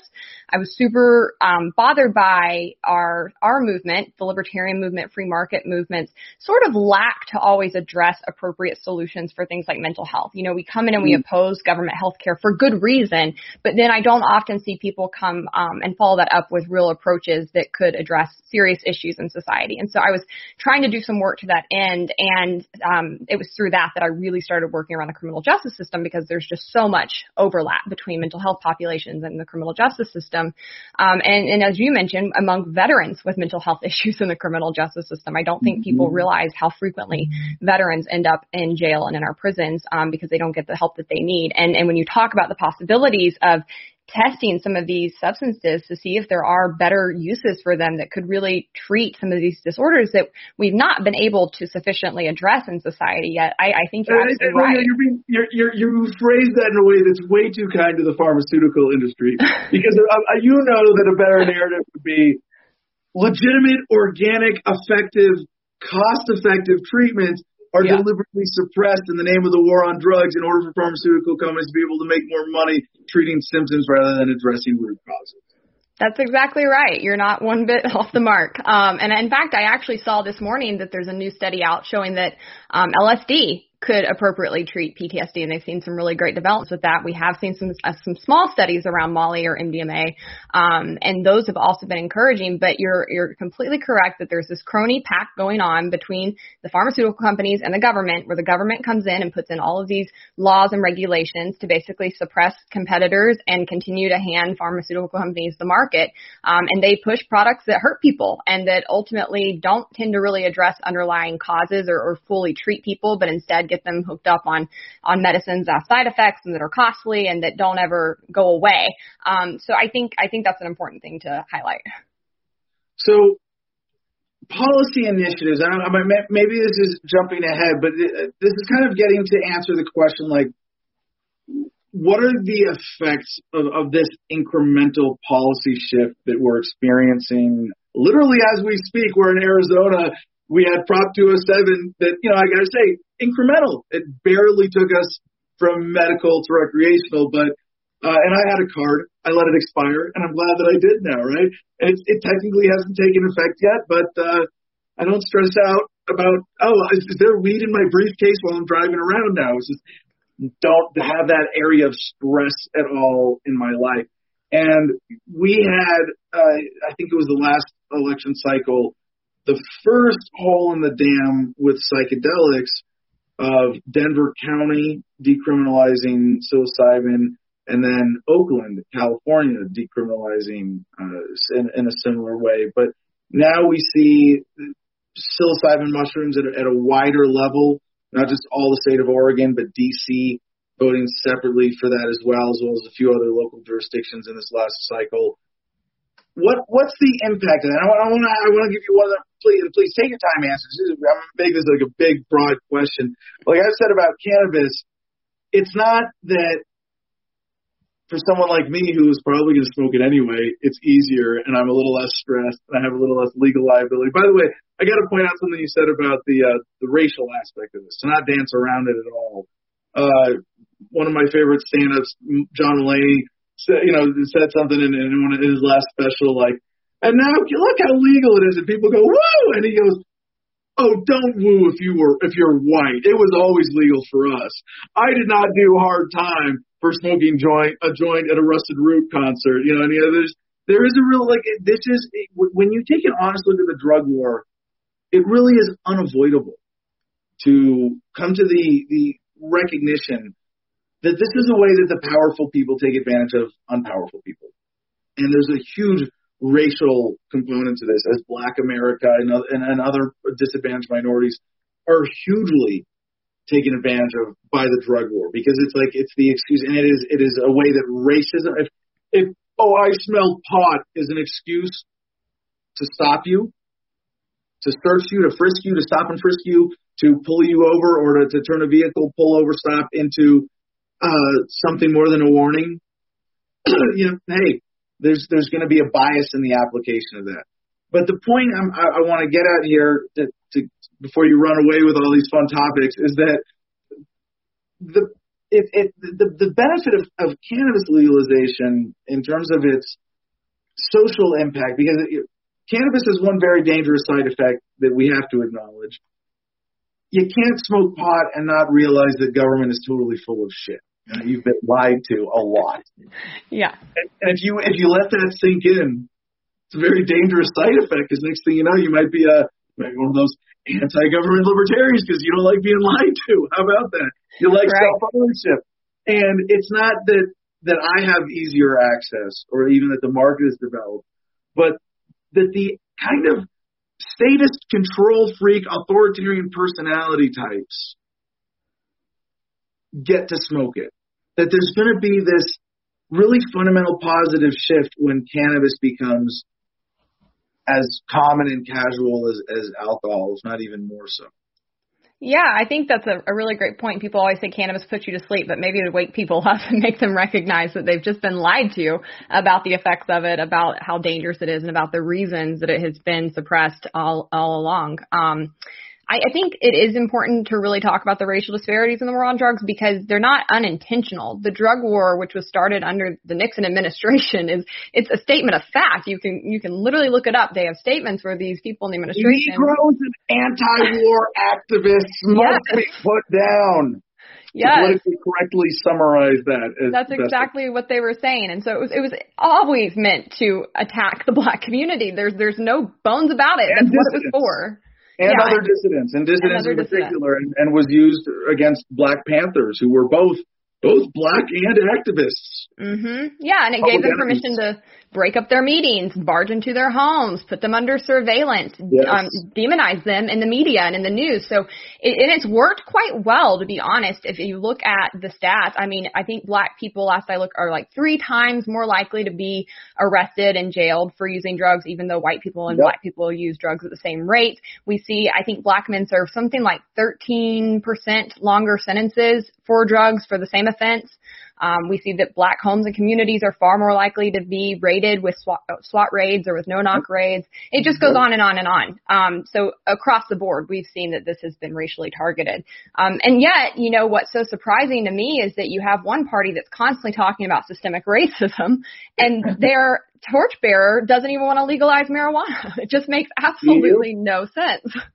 Yeah. Well, hey, I mean, hold on. I want you to get, if you can, what are your hopes for the positive shift from now that at least a much greater level of conscientious drug use is possible? I mean, even just cannabis. If everybody who would benefit from cannabis was able to try it, whether it's for a mood adjustment, for recreational relaxation, for getting off pharmaceuticals, for pain relief, for topical CBD applications, et cetera, et cetera. I mean, just think about, you know, like all the positive things for that. But in terms of the paradigm shift, I know this is a little, maybe a little out of your normal lane, but I think it is for most people to say, hey, how much chiller a place will the world be when everybody who needs it has regular access to cannabis? Yeah, I definitely would love to see more people using cannabis than alcohol. I think you'd see less domestic violence. I think you'd see less public fights. I think you'd see probably less drinking and driving accidents. There's all sorts of effects that you can imagine of how it would actually better society. I think other positives we can hope to see is that as people start to recognize the scheme of the war on drugs and the impact, I think it also opens them up to broader criminal justice reforms and really starting to question how much authority we give government in general. I think you're absolutely right that as people become more informed, you can't really get it and understand the problem on the war on drugs and then not start to take that further and apply it to other aspects of government and other policy issues. So I think that that advocacy could really start to make an impact, especially locally. You know, everybody always focuses so much on the federal elections, on the presidency. But really, when we look at the war on drugs and when we look at where change can be gained, it is in the states, and that is where we're seeing real progress occurring. So I hope that it energizes people, it motivates them. I think for many, you're right, they've always had access and they haven't really been punished or risked the same effects as other communities for using it. But I think there are still a lot of really good things that come people's way, even if you're someone who's been comfortably using. You know, if you go to a store in LA and look at the kinds of options you have versus where I am in South Carolina, if I wanted to get cannabis, they're very different, right? Like, I don't like to smoke. I'm a terrible smoker. It's embarrassing. Like, I start coughing, my eyes water. I hate smoking. It's just, I'm so homeschooled. I don't know. I can't do it. But I would love an edible. Like, if I'm in California, I love to go get an edible. I can break off a little but tiny only if piece. you're in California. If you're at home, Right. you hate edibles and would never consider doing them. No, never in South Carolina. Only when it's legal. No. I'm kidding. But I mean, those are real incentives to kind of motivate people, I think, to go and try to push to have it legalized, to have more options. And I think, when you look at the impacts for the mental health community, they're really exciting. I think so many people struggle in our society with anxiety, with depression. The medicine options that we have for both of those things are just horrific. I myself have a generalized anxiety disorder. I've never taken medicine for it because I'm very concerned about the side effects that you have with these medicines, often which do include suicide, and suicidal thoughts. And so I think there's a lot of people who have just had to kind of grin and bear it and muscle through with these really serious disorders that impact your life, they impact your productivity, they impact your relationships. And if they can have something like cannabis over the counter and have easy access to it, that could radically change people's lives. Yeah, I don't think it's possible. I mean, we can only sort of wax subjective about all these positive impacts, but you can't deny that even just coming as far as we have, and we are only really in terms of how much, what all other things being constant, what is an appropriate amount of cannabis for Americans to consume? And I'm not being silly like, oh, everybody, no, but everybody should consider it the way that every American today has a conscientious position on how much alcohol or nicotine or caffeine they consume. It should be the same way and the same conscientiousness and intellectual effort that goes into cannabis. And in that sense, we might only be 10 to 20% of the way there, that when cannabis is just not a big deal anymore, that you might see, 4 or 5 times the amount of consumption. Obviously a very subjective estimate, but already just getting it to where it is, especially as I would tell you from the veterans community, and cannabis isn't a cure for PTSD, but it is very effective symptom management that may in itself lead to self-healing or talk therapy facilitation. But what we see possible for psilocybin and MDMA again in PTSD as more on a scale of a cure, we're talking about alleviating a perversive layer of human suffering from I want to say really it's the global human experience. We can kind of quantify it and wrap our heads around it a little easier here in the United States, but in the United States, ground zero for the global drug war.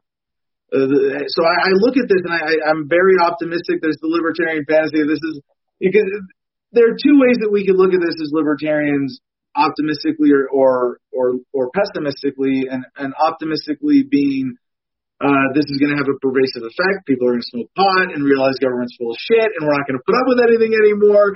As you get to as you point out the limitations of government, we're going to become much more aware of these things. And because the government has to concede this ground, it is going to rapidly lead to an unraveling of the entire sweater of the racket, so to speak. But then the pessimistic would be, well, they're doing this just to maintain their racket, and they're going to, cannabis is going to have a sedative effect, and people are going to get stoned and be less likely to protest, and the bigger racket is going to continue. Do you have a perspective on that as to the momentum we get coming out of this? Well, again, I don't think the momentum we're seeing is coming from our leaders. It's not coming from the politicians. It's not even really coming from the legislatures. It's coming from the people when they get the chance to vote on it, which isn't always as likely of an outcome in some states versus others. California has a lot of ballot amendments. A lot of states tend to use those more heavily than some others. And so would people in South Carolina ultimately get the option to vote for it, I think is a really good question. Will their legislature be likely to pass these things anytime soon?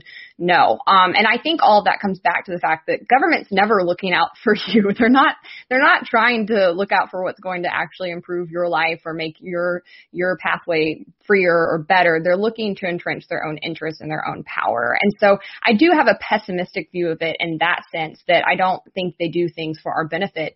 And I don't think that they will be likely to really come in and do things like we saw in Oregon anytime soon. I find that I work in state legislatures across this country. I lobby and I meet with lawmakers, and they're just not there on these issues. I just don't see the appetite even on the left for that. But as much as we can get it before the people, I think the people are going to vote for what's best for them, are going to vote for free market options and other kind of pathways to address society's problems when they recognize government has been failing to deliver. So there's reason for some optimism and encouragement as I think people wake up, and I hope that we see more of these types of amendments come up and pass. But I also think, we're in no way at a point in the war on drugs where we're like at a tipping point, we're about to win. I don't think that that's the case. I really think we still have significant obstacles in our way. Okay, well, I hope this still represents an uptick in momentum for those of us winning the war on drugs. But final question here, a great segue there. Looking forward, you mentioned Joe Biden. We covered the story earlier today that they've basically left cannabis legalization at the national level out of the transition plan.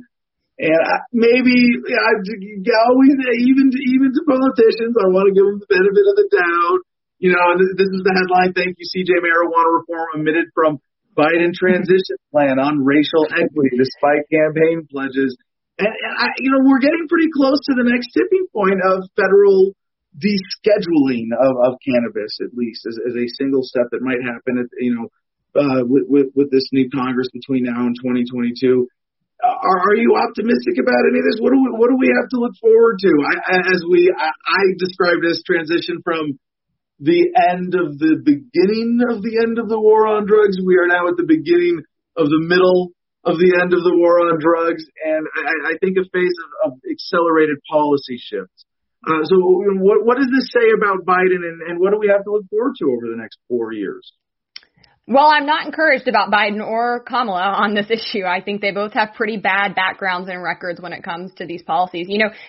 Significantly, Kamala ran as a reform-minded prosecutor in California, but then came in and actually increased the amount of drug arrests and incarcerations in the state. The prosecutors have tremendous sway over this issue. They unilaterally get to pick which laws they're going to enforce, how stringently they're going to enforce them. And we saw her go the opposite direction. Biden has been involved with passing these kinds of bills, with building up the criminal justice system that we currently have for decades. And I haven't seen him as somebody who's typically willing to reverse himself and say he was wrong. He's quite arrogant, actually. He's usually somebody who doubles down on his record and is quite proud of everything he's put into place in government. So I don't feel very hopeful about them, and I don't feel very hopeful about Congress. We don't see Congress being able to pass even small reforms, much less something as big as descheduling drugs. So sorry to be a party pooper, but I don't feel super encouraged about that. I think likelier is going to take place in the states. I think as much as people can put pressure on their state House and state Senate members to try to push forward issues like this, to try to get the option to vote for this on the ballot, to try to join campaigns, and even in Oregon, the group that actually backed this ballot amendment didn't come from the legislature. It was a private coalition that raised money and then pushed the effort to get it on the ballot and was successful, and they're intending to try to replicate that in other states. So I think those are places people should put their focus and resources, and that's the likelier path to actually getting more of these types of changes. Well, I like that the pessimistic perspective or your conservative analysis here is still suggesting what I would describe as accelerated incremental change, and that in my optimism, I think in the next 4 years before the next presidential election, we are going to see a major positive effect from conscientious drug use that is now legally possible, and that there is going to be a significant positive impact on that. So I'd love nothing more to be wrong. So I hope you're right. I think we're on the same page, because I'm with you that I think as we see what is incremental policy change continuing just with greater certainty and momentum at this point, it's not going to get us to my dramatic libertarian fantasy tipping point in the next couple cycles. It's going to still take at least 4 years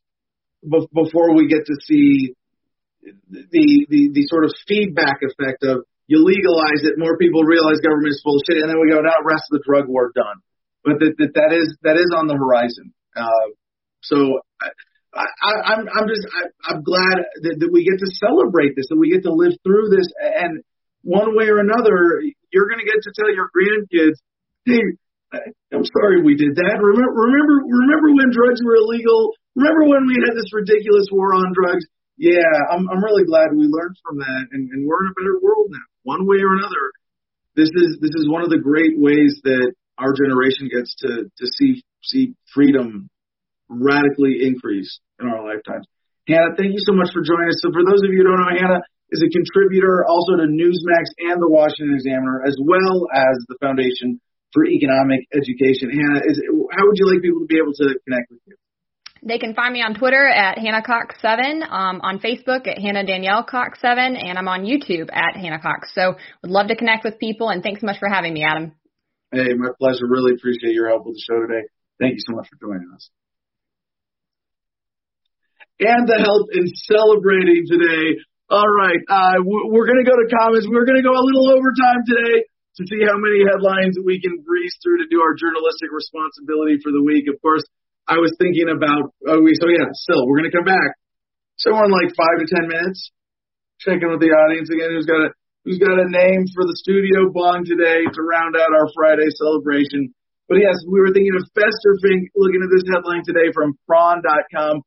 Germany's protests against coronavirus restrictions are becoming increasingly radical. Now, they're not using radical in the good sense here. This is a mainstream media demonization of dissidents.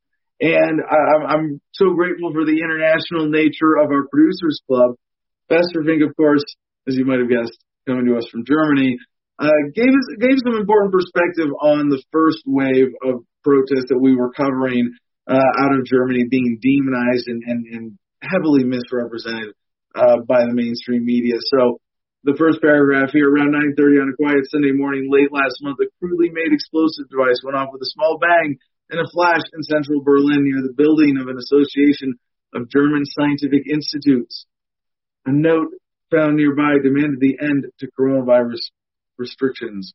It sounds like a really pathetic false flag attempt to demonize the protesters, and as we learned from the last protest, it was police infiltrators, not organizers or anybody legitimately grassroots, who from the protest crowd was throwing rocks and bottles at police, which is what they get next to here, bottles in the form of Molotov cocktails, of course.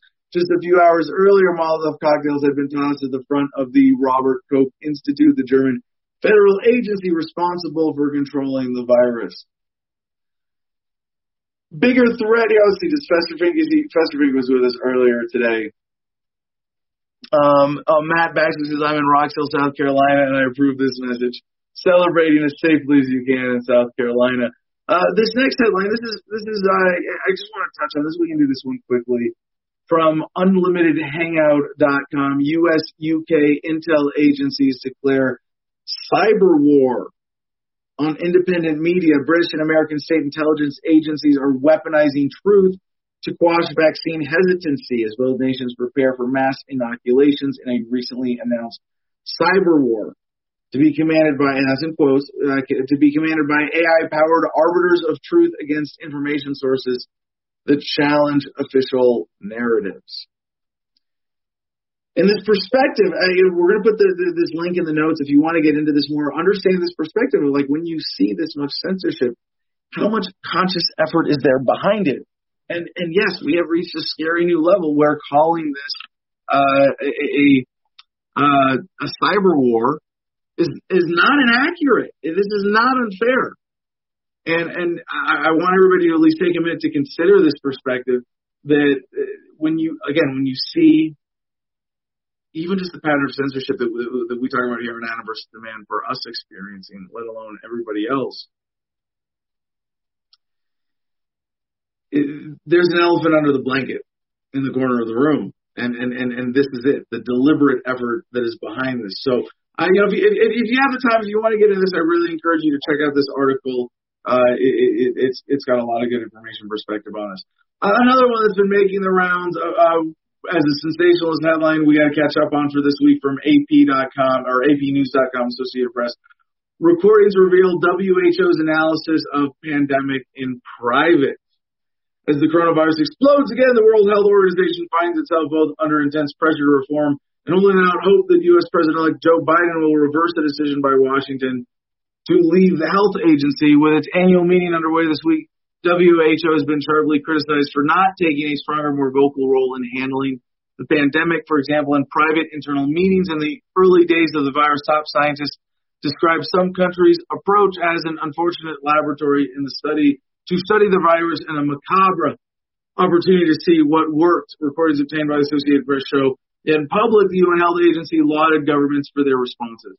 And this is such bullshit. I mean, I got to expose it. I wouldn't be doing my job as a journalist this week in terms of making sure that this statist propaganda is checked and that our core audience really knows what's going on here. So again, just to point this out, it's this deception where it's like if when I was in college I leaked tapes about me complaining about how big my dick was. Like, oh my God, it's so big. I can't talk about it in public. I really want people to think that I'm average, but it's so big.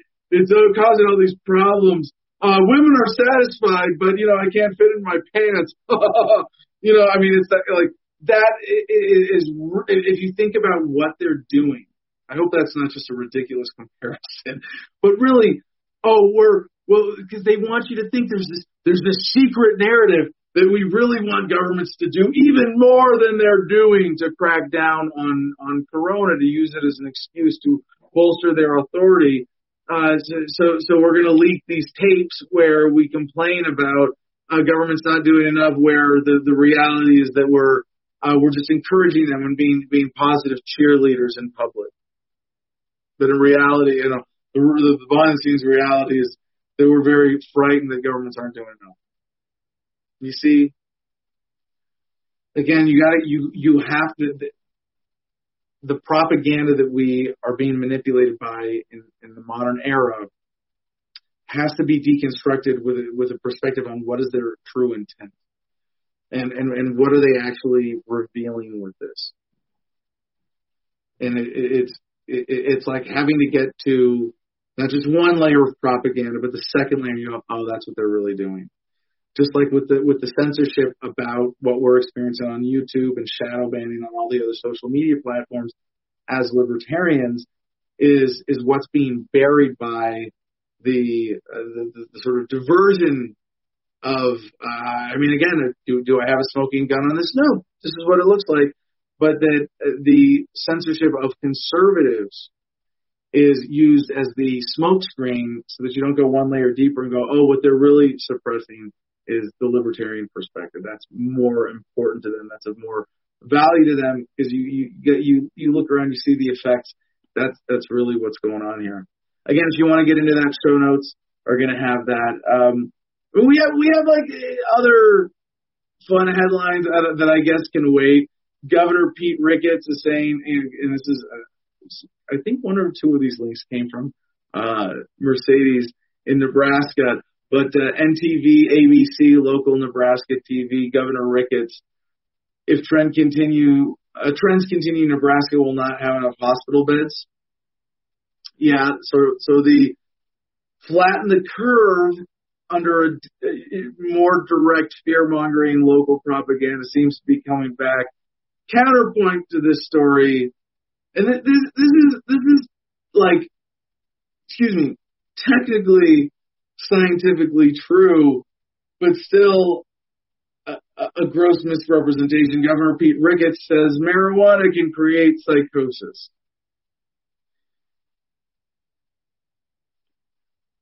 If used conscientiously, obviously cannabis has an overall effect that's going to reduce psychosis, but yes, you want to look at freak side effect cases and hypotheticals, fine.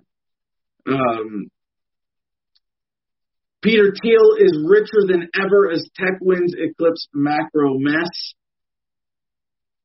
One more data point in the narrative that we have to keep covering, unfortunately, that under Corona controls, the rich have gotten richer and richer and richer and richer. And a lot of this is happening in tech. But, of course, the enduring sector that, despite macro shifts, always seems to make out well. Of course, the banking industry and the tech industry being the big winners right now. Peter Thiel One more data point. That's Peter Thiel's talking again and again about his big rule for success. Quote, competition is for losers. It means go where other people haven't yet, something he famously did in the 1990s by co-founding PayPal Holding Inc., and then even more famously in the 2000s by throwing $500,000 at a hoodied Harvard kid and something called the Facebook. Now, how did the Facebook beat MySpace? So many other potential conspiracy theories could be true. Conspiracy theories, could be true behind this manipulation, and we know that the public narrative that we're getting from Peter Thiel about himself is not the most accurate representation about the true backstory. But look at the bottom line. Who's getting richer at the expense of whom else? Right? And I've been saying this, and I think I've been saying it in other words for many years, but now I think my talking point is the most refined in describing the purpose of government to make the super rich richer at the expense of everybody else. And current events around Corona and the flow of capital makes this a more undeniable fact of modern reality government that we all experience than ever before. I want to go back to the get off the couch, get off the sidelines. How can you not be motivated when you see stuff like this? Next headline, similarly enraging from USAtoday.com. Police county attorney's office hides 738,000 records in Kentucky sex abuse case. If you're not outraged, you're not paying attention. And this reminds me of something that I learned a long time ago from covering the news and looking at alternative sources, looking at the better analyses. There have been for years in this country, under the war on drugs, police departments that have rape test kits that are sitting on the shelves that have never been processed while they are processing cannabis urinalysis and busting people for simple possession and probation violations for shit like that. And if you, this is a scary takeaway. But again, why the education, the perspective of what we do with the show and as libertarians is so important. Yes, there are governments who, by their actions, because actions speak louder than words, by their actions are telling you that they don't mind you getting raped again as much as they are concerned about someone smoking cannabis again.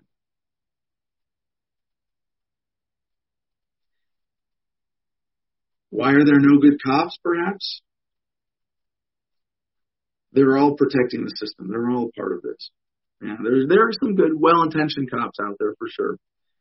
Few and far between, and fewer who are allowed to stay, perhaps, on local forces where they're not a threat to this racket. So anyway, to the story, Louisville Metro Police concealed at least 738,000 records documenting the sexual abuse of Explorer Scouts by two officers, then lied to keep the files from the public records show. The Louisville Courier-Journal, part of the USA Today network, last year requested all records on the sexual abuse of minors by two officers in the Explorer Scout program for young people interested in law enforcement careers. Police officials in the Jefferson County Attorney's Office said they couldn't comply and insisted all the records had been turned over to the FBI for its investigation. But that wasn't true.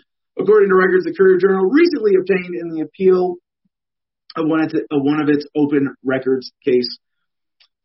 In fact, the department still had at least 738,000 records, which the city allowed to be deleted. The records could shed light. Do I need to keep going? I don't think I do.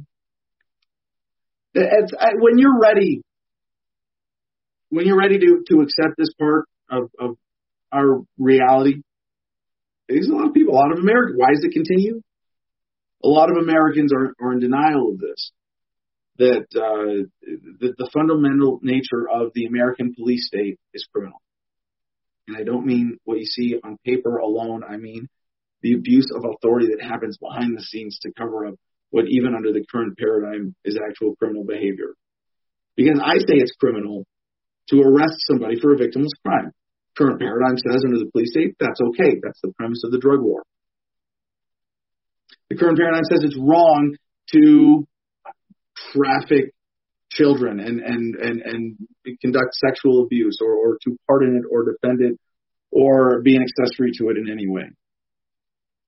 And if you take an honest look at what is the greatest source of that injustice, you have to account for that which is done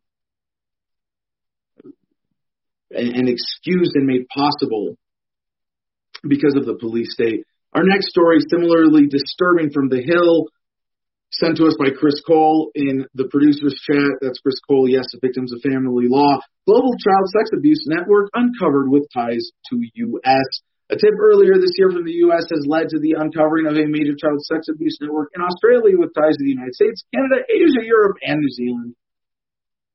We can take comfort from the fact that this is being addressed, that in some ways people within government are actually using their power to turn on others, because if that wasn't happening, this wouldn't be possible. It would keep being buried and buried and buried and buried. But there's more.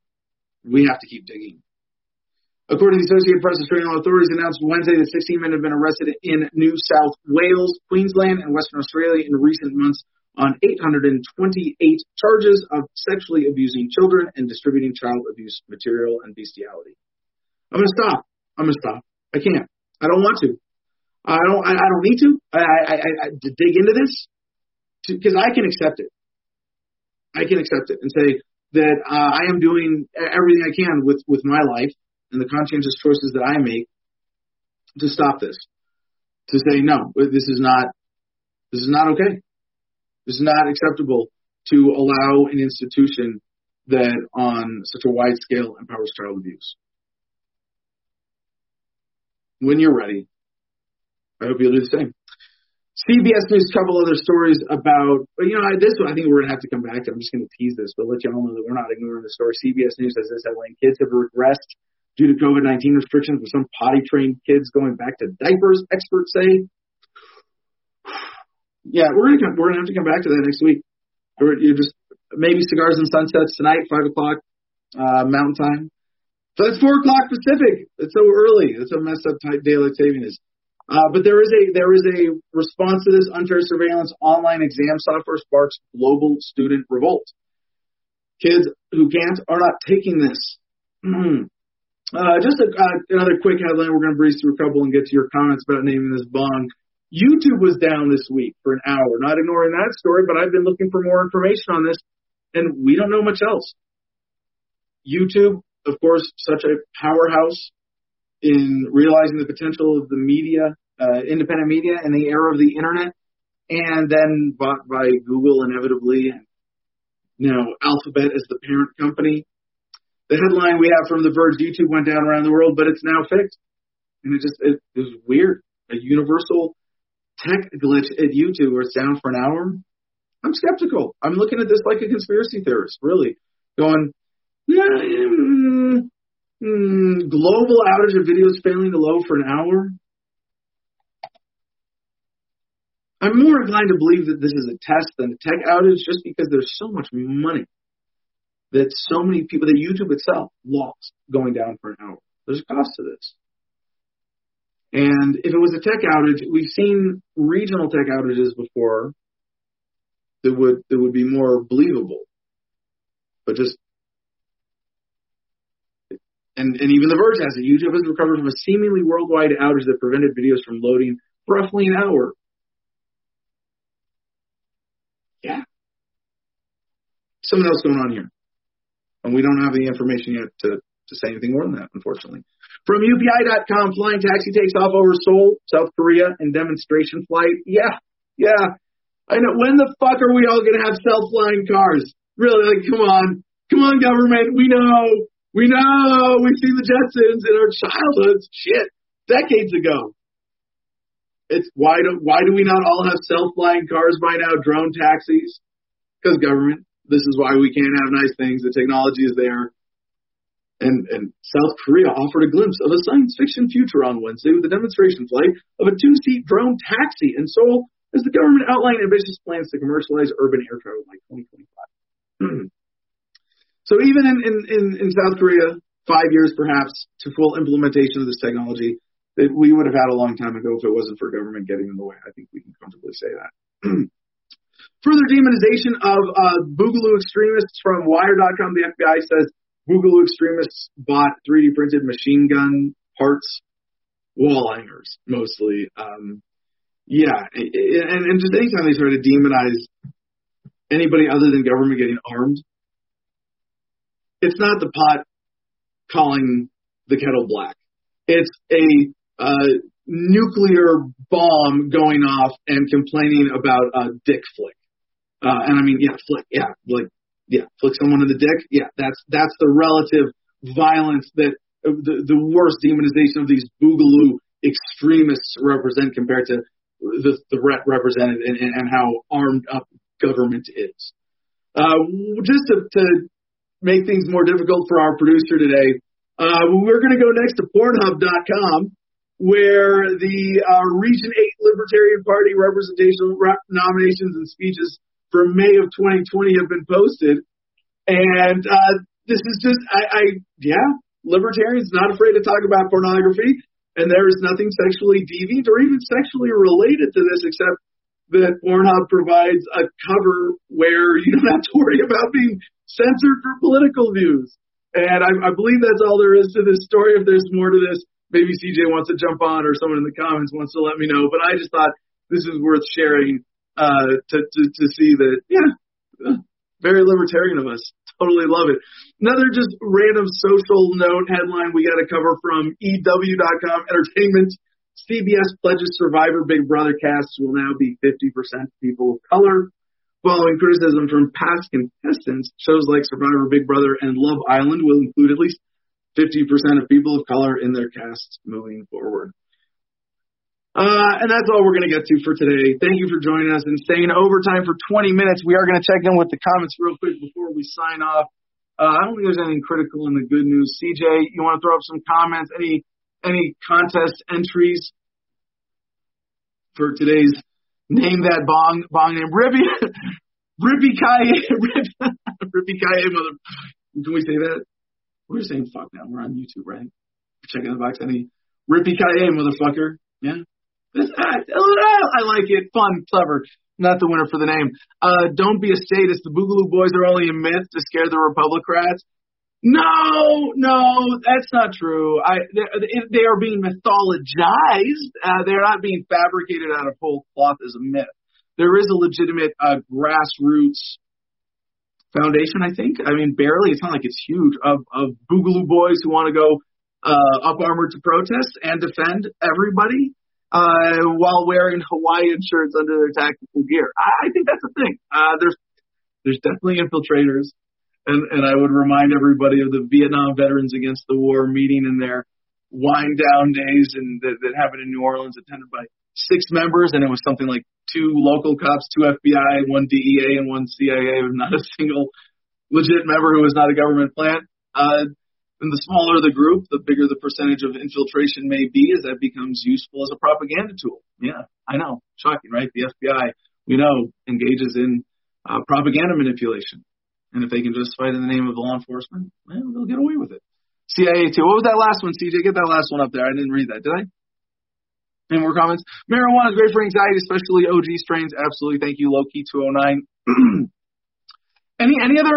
It's 10:54. A very obvious point here. Decrimming drugs greatly reduces concern of lacing and cutting with other materials. I've had a few less than enjoyable moments with a laced blunt. That's. Yeah, another huge turning point. Thank you for pointing that out, that as a result of this incremental change, and a big thing that we got as a positive effect from the Silk Road as a thing. Thank you, Saint Ulbricht, Ross Ulbricht, and his mother, patron saint of activist mothers, Len Ulbricht, who we've interviewed for the show. If you don't know the Silk Road story, learn it. Learn the story of Ross Ulbricht.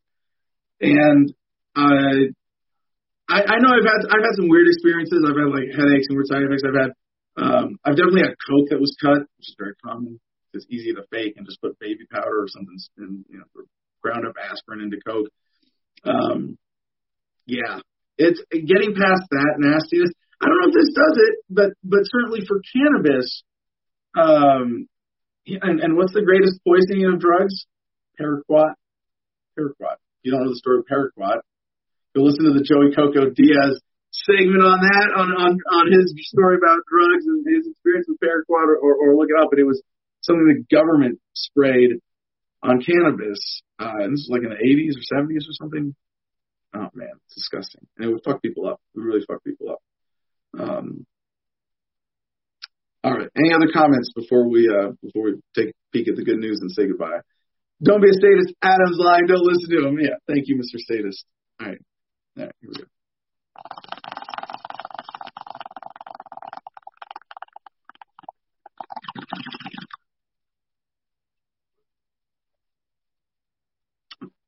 Don't be a statist says the Boogaloo Boys do not exist.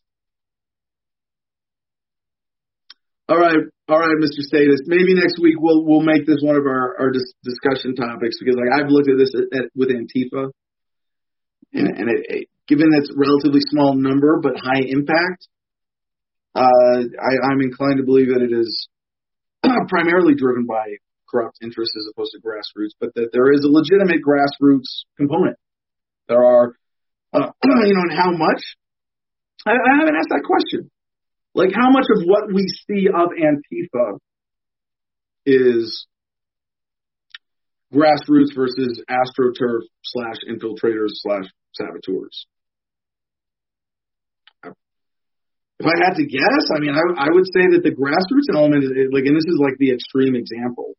It might be as little as 30%. I would say pretty good certainty, something like in the 25 to 50% range. And I'm saying at least 50% of people who you see on the streets in masks as Antifa are not legitimate grassroots members who are there for the generally publicly stated reasons of Antifa. All right, name this bong. Do we have a winner? Is it Mabong? Say CJ is the winner? No. All right.